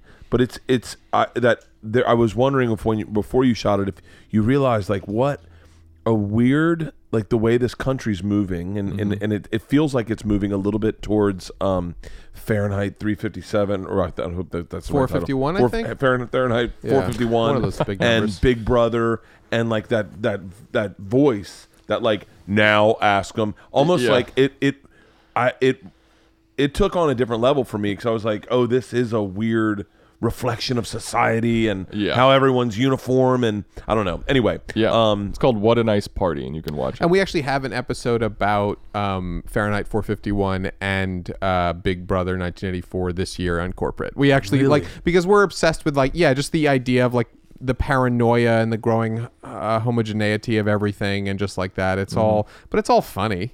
Yeah, it's have your characters gotten into CrossFit yet? Not yet, Season but 3, that's hopefully. actually a good idea. Yeah.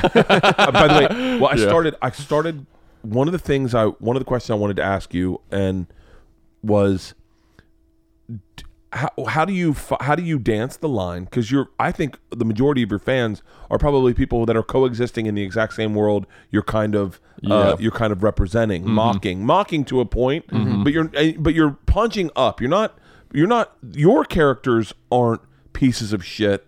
It's everyone around you. It's the structure. It's the man. Yeah. And I was wondering, how do you ride that line of making sure, when you get talked about craft brews, right? And I was like, by the way, that's a tough one because there's a lot of guys that are their lives are defined by craft brews. And by the way, I like craft brew. I do too. Yeah. I think it's I think one way you can get away with not punching down or whatever is that's a shitty thing to even say punching up or punching down. But no, I get what you're saying. But how I think it's because when we're coming up with episode ideas, Matt's into craft brew, right? So he's genuinely into it, so we can make fun of it because he understands why it's good. So now we can mock it mercilessly because he can always be like, wait, but I love craft brew. That's why I want to make fun of it. You roast what you love. And so I think that's just what it is. If you genuinely are a thing, or you I love cats because I'm fucking weird, and I'm mentally ill, so we can make fun of those people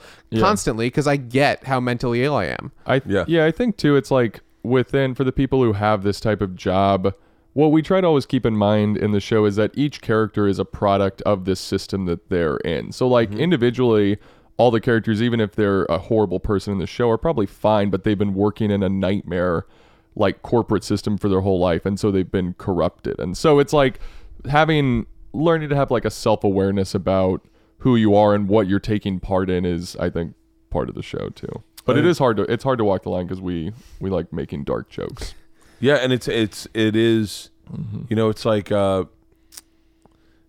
I do that a lot with when I talk about things I like. I have a joke about guns now, and you're like, I hope that both sides are getting this. Yeah, yeah, because you don't want to just be that person that's these are my politics. This is how I believe. You want everyone to go oh, that's great. That's fucking awesome. Yeah, we try to just not pander and present original ideas that even if you find them confrontational, that's part of it, or it can be interesting to have that. If you watch something in our show and you're like, this offends me or something, it's I don't know, think about it. It's I don't know. Yeah, we're not trying to offend at all. I don't think you are at all. Yeah. What really bothered me about the press, listening to you guys do press, was people it's almost like they didn't watch the show. Yeah, because people are because I go the show's, first and foremost, the show's fucking hilarious. Yeah, it's beautifully shot, it's beautifully written, it's really great, and it felt like it was all coming from this one angle of the way people saw it, and I was like, oh no, it's the same lane of what I do. Yeah. It's just you're just going one stop further. Well, I think that people, when they see dark comedy, all they're seeing is they're like, it's dark. It's that's not really fair. Yeah. Because it's really funny. Yeah. So Yeah. it's kind of light. We're talking about things that theoretically a lot of people won't talk about, but we're making it light. So we're actually turning darkness into light. Therefore, it's the lightest thing you could really do. It's like Fight Club if it was a comedy. Yeah, that's right. Exactly. I think that's just a part of when you put something out there, the press creates a narrative about it that you have to engage with in some way. And you can't change it. My narrative started. I just hopped on it and I was like, all right, yeah, that's who I am. Isn't that a weird thing when you do get into entertainment and you realize, oh, the media does make stars. The media decides who's famous. It's all the media. One thing you do and you can't control it, and whatever that one thing is, often it's the thing you don't want represented by you. 100%. And you just go, okay, I guess I'll just ride this I one do out. need to pay for my house, so I'll take I have it. 2 kids that, okay. It's really bizarre. Like the media absolutely does control it. It's so crazy. So not to get a little inside baseball, but like, did you guys pitch to Comedy Central first? Did they come to you and go, what do you guys have? Yeah, I had written this because I was trying to, at the time, like I was doing stand-up and also writing like pilots to either get staffed or if you work in the entertainment, or if you're a comedian, sometimes you'll write a pilot to try to get staffed on a TV show. So I had done that. I had written this pilot that never was going to get made, but it was called Marry, Fuck, Kill, and the premise of it. That's what's wrong with this business. Yeah. I already want to see that. If you said there's a new show called Marry, Fuck, Kill, I'm like, dude, there's a website where they have Marry, Fuck. I love Marry, Fuck, Kill. Keep going. I'm in. The premise. I'll deficit fund this fucking thing. The premise was that it was like this guy played Marry, Fuck, Kill with his girlfriend, and he decided to marry. It was Gwyneth Paltrow, Brad Pitt, and Guy Fieri, and he decided to marry Gwyneth Paltrow, fuck Brad Pitt, and kill Guy Fieri. Then they accidentally drove off a cliff, and he woke up in a reality where he's married to Gwyneth Paltrow, cheating on her with Brad Pitt, and trying to murder Guy Fieri. By the way, it's pronounced Fieri. Keep going. Sorry. That's what a bro I am. I fucking love Guy Fieri. Keep going. By the way, he is great. Dude, he's fucking awesome. Have you? I know him. Like he is who he is. Yeah. Like that's the one thing I love about people is when there's no separation between church and state. Yeah. When you meet them on their TV show, Guy Fieri said to me, he goes, "Bro, next time you're in fucking Northern California." Yeah. And I was like, "Oh, I want to." Yeah.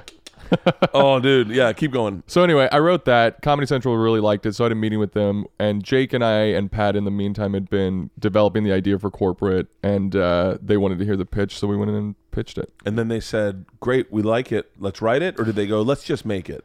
They had us write it. So or did they say, "Let's put it on our Snapchat, see how it performs"? Luckily, it was just before Snapchat was everything. Yeah. So they said they gave us very little money, being like, all right, well, we'll give them a little bit of money. I doubt this will be anything. But then we cared so much and we worked so hard in it. And they were like, oh, this is actually good. Mm-hmm. And then when we got to shoot the pilot, it was like, well, we'll shoot the pilot, but it'll never become a TV show because who the fuck does that happen to? Yeah. And then we shot a really good fucking pilot because we hired the right people, and like Pat is an amazing director, and like it was written well. And then it was like, oh, we have a TV show. Like, oh, we're the stars of a TV show now. What the? Well, we had fuck? initially pitched it too as like a sketch show. We were like, the initial pitch was like Portlandia, but set inside of a corporation. So it was like, we were going to just follow like various characters, and Jake and I were just going to be 2 of the characters in there.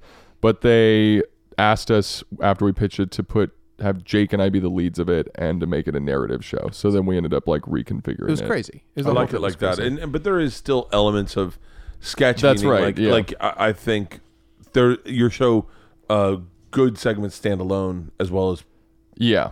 I think you can feel that in there, that was the genesis of it. Yeah. And so when you shot the pilot and then they said, let's do 10 of them. 10, yeah. That's it was insane. Where were you when you got the phone call of let's do 10? Well, and who found out first? I think we were at the house where we shot What a Nice Party, right? Yeah. Jake and I were roommates for years, and I've heard Jake come too many times. I've heard Matt come not enough. Through with other people, not just by yourself. No. Oh, God. Oh, God. Well, both. The walls were thin. But we shot so many things in this house, and I think we're in the living room. When Jake heard about the pilot, though, he was...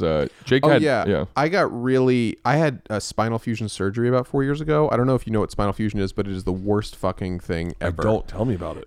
Well, basically, if you have nerve pain, even if it's in your leg or your arms, it's actually coming from your spine. Most people don't even know that. I did not know that. And I had this horrible leg problem, and I was like literally in constant pain for months and months and months, and I was like ready to have my leg amputated.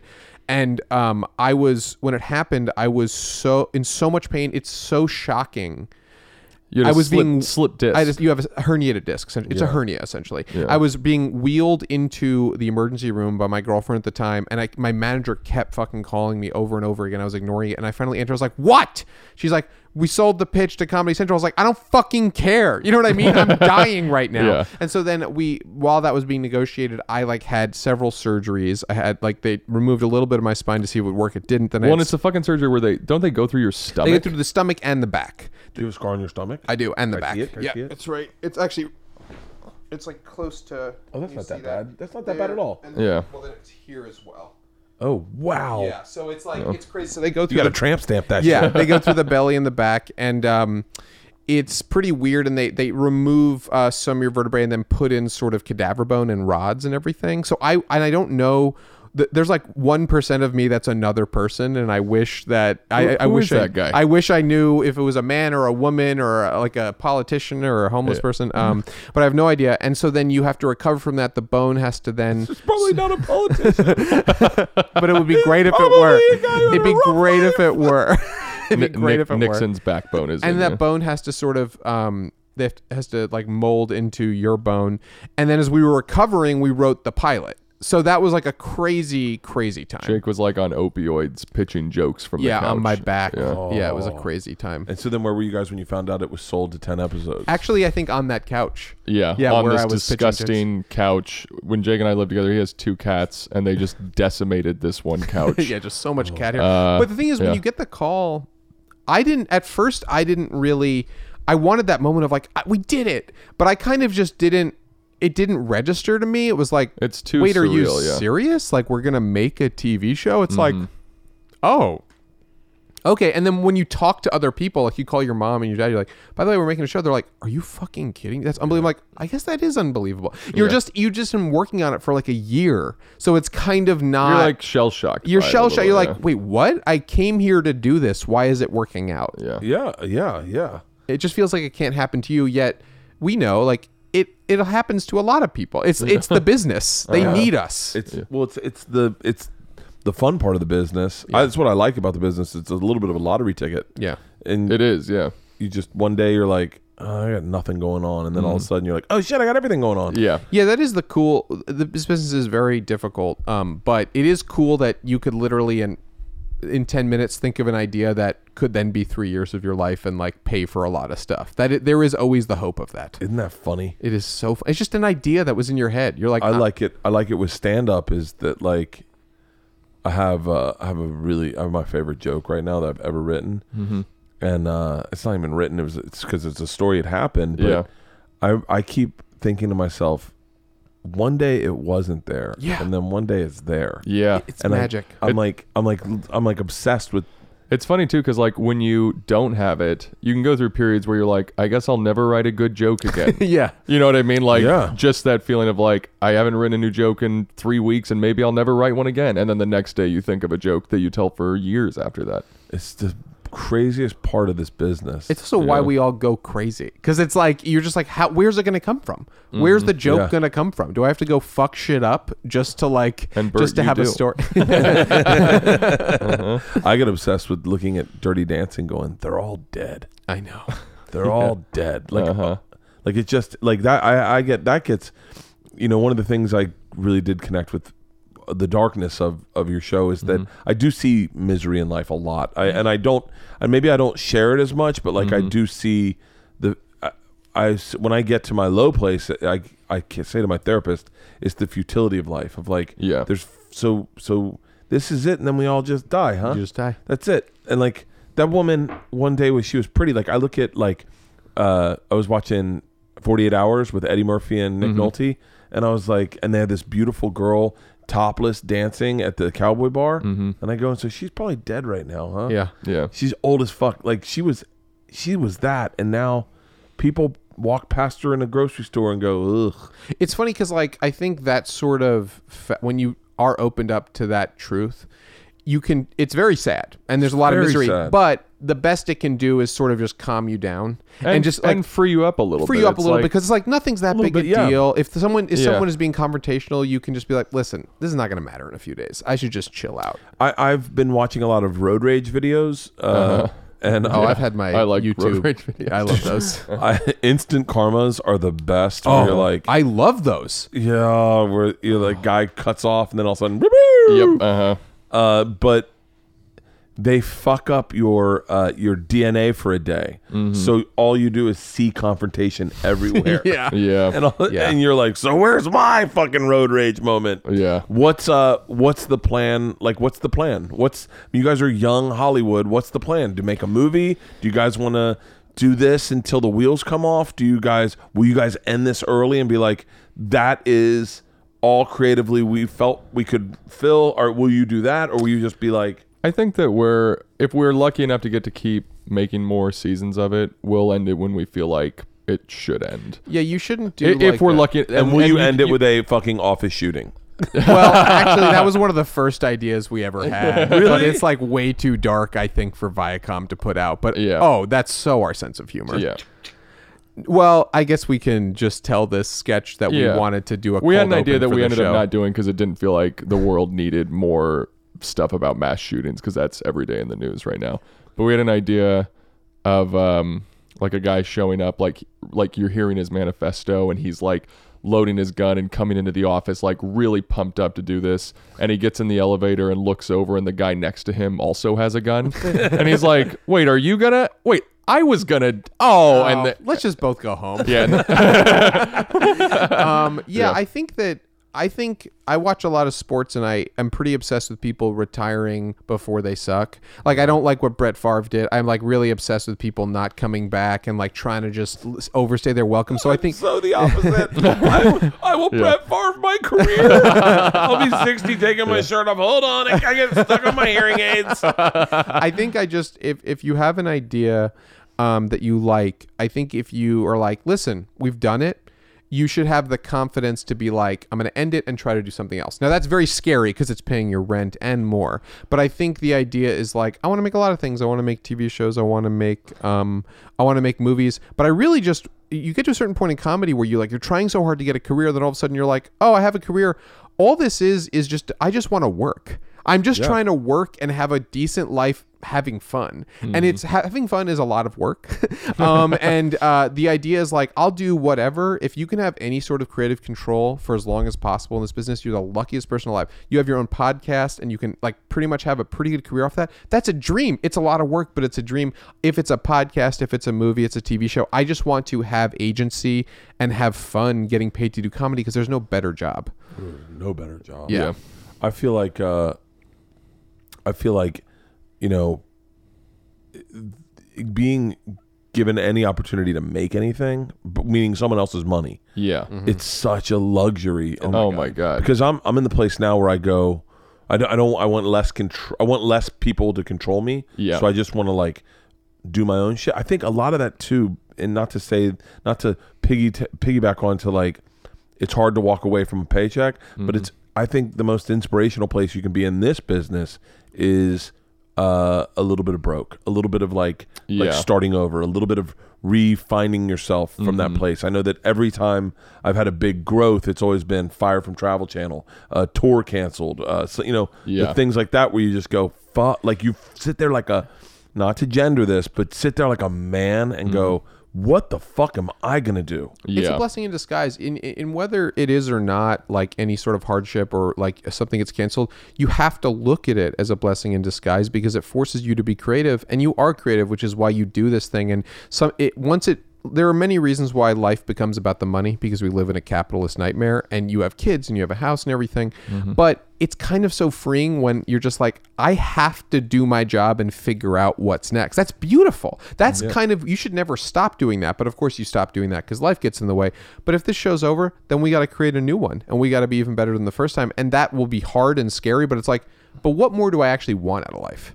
Yeah, but would you guys do a movie? I feel like that would be the natural progression for you two. Yeah, we would love to do a movie. We would love to. Really? Do you have your ideas? We'll get some ideas. Yeah, that's what we're spending our time now, is just like trying to write the next thing and see what happens. But yeah, it's like kind of crazy to think of, like, in your head you sort of mythologize like a TV show, and then you really mythologize a movie, and you're like, anyone who makes a TV show can make a movie, and you just have to believe you can. Mm-hmm. That's a big part of it, is just believing you can do these things. But going back to what you were saying, it's like the only thing what we've learned from all this, and we're very lucky to be in charge of this show, is that it almost doesn't matter what you're doing. If you are lucky enough to be your own boss, that's the main thing. You can have theoretically a really cool job making craft brew, but if your boss is a fucking nightmare, it sucks to make craft brew. It's like that is the, if we button it on this, that is the irony of what you guys. Yeah, that's right. Is that you guys are making a show about corporate, but you are the corporate, And we're know. working for... you are the Exactly. Yeah. Oh, that's fucking great. Well, I genuinely appreciate you guys coming in and doing Thanks this. for having us. And it's an open invite. If you guys ever want to promote anything, please just hit me up. I'll make sure we all have each other's numbers. Yeah. Oh, thanks, and just Bert. text me, and even if you don't have time, but you're like, hey, can you just mention the show or something? That's so kind. Thank you. Just Thank you, man. Yeah, means a lot. And thank you for having us on. We really appreciate it. No, dude, this is I think this business has changed very different from when I started. When I started, people my age would look at you guys and go, "What the fuck, dude? Yeah. When was my turn?" Right. But I think now this business has changed in the place where people like myself go like, how fucking cool. That's inspiring. Like all I thought about right now, all I thought about is like, hey, why don't I just shoot a scene that I want to shoot? Yeah. Because I have all the equipment. I know how to do it. I can edit it. And I'll just use my family. I was like, why don't I just shoot a scene? The only problem is I want to do multicam. That's But the other part is that you guys pitched single cam, and I was Yeah. like, I really want to do multicam. But You would be good at multicam. Yeah, I mean, I feel like you'd kill it. But in general, I think what people need to realize is that anything that happens is just something that someone thought of, and then they decided to go do it. Yeah, it's it's just like a matter of literally you doing can it. create a video that gets seen a million times. Right now, if you just go and shoot it and edit it, it's like you just have to go do it, and that's who does it. That's Yeah. the number one thing I think people say to me, like, your Instagram videos are so funny. How do you do them? The only thing about me ever shooting anything that I've ever put up is I start with putting the camera out without an idea, and I go, all right, let's do it here. And then Yeah. you look at it and you're like, oh, this would be, you know what would be funnier? And then you Yeah. just got to start. You got to hit record. Yeah, you have to be willing to fail a bit. You That's have to be, the best you have to possible be thing. willing. Is just fail a million times and don't be scared of it. Yeah, most of like comedy and writing and anything is editing out the bad stuff. It's like you gotta just like do it until it's good, or keep doing. Like, yeah, you start making a video and eventually it's good, but you don't put out the first few drafts of that video. Yeah. Yeah. All right, we're gonna wrap this up. I'm gonna tell you the movie pitch that I have for me and Tom Segura. That I haven't pitched to Tom yet, but I think is absolutely fucking genius. Yeah. And then everyone should go watch Corporate. January 15th on Comedy Central. 10:30 p.m. January 15th. That's when this will air. It's January 15th already. Oh my gosh. My Wow. tour's been so successful. Thank you everyone so much for seeing me in Seattle, Vancouver, and Calgary. This week I'm in I just interviewed Lisa Traeger today. Speak of the devil. I don't know when that'll be airing, but I'll be at Danforth. Where's that? In Toronto.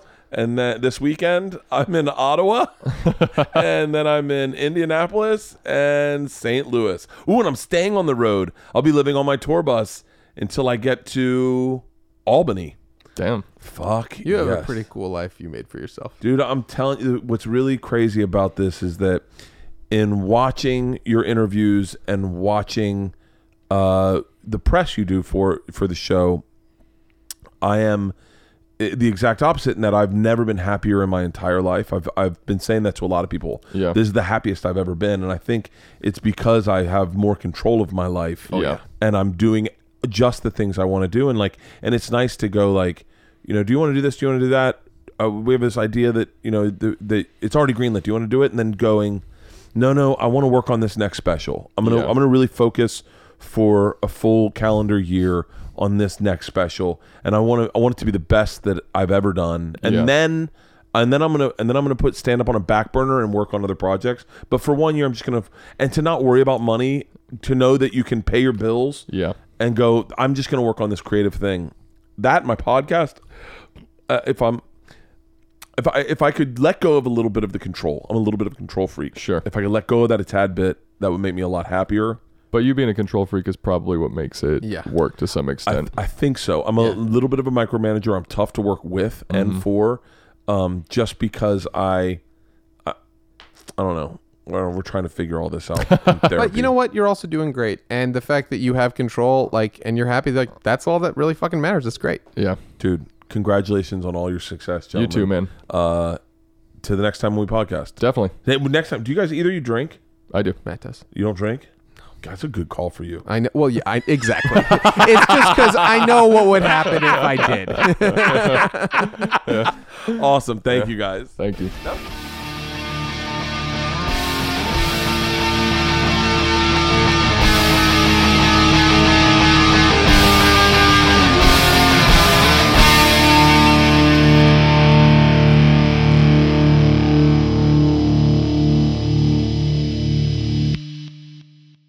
This episode was brought to you by The Machine.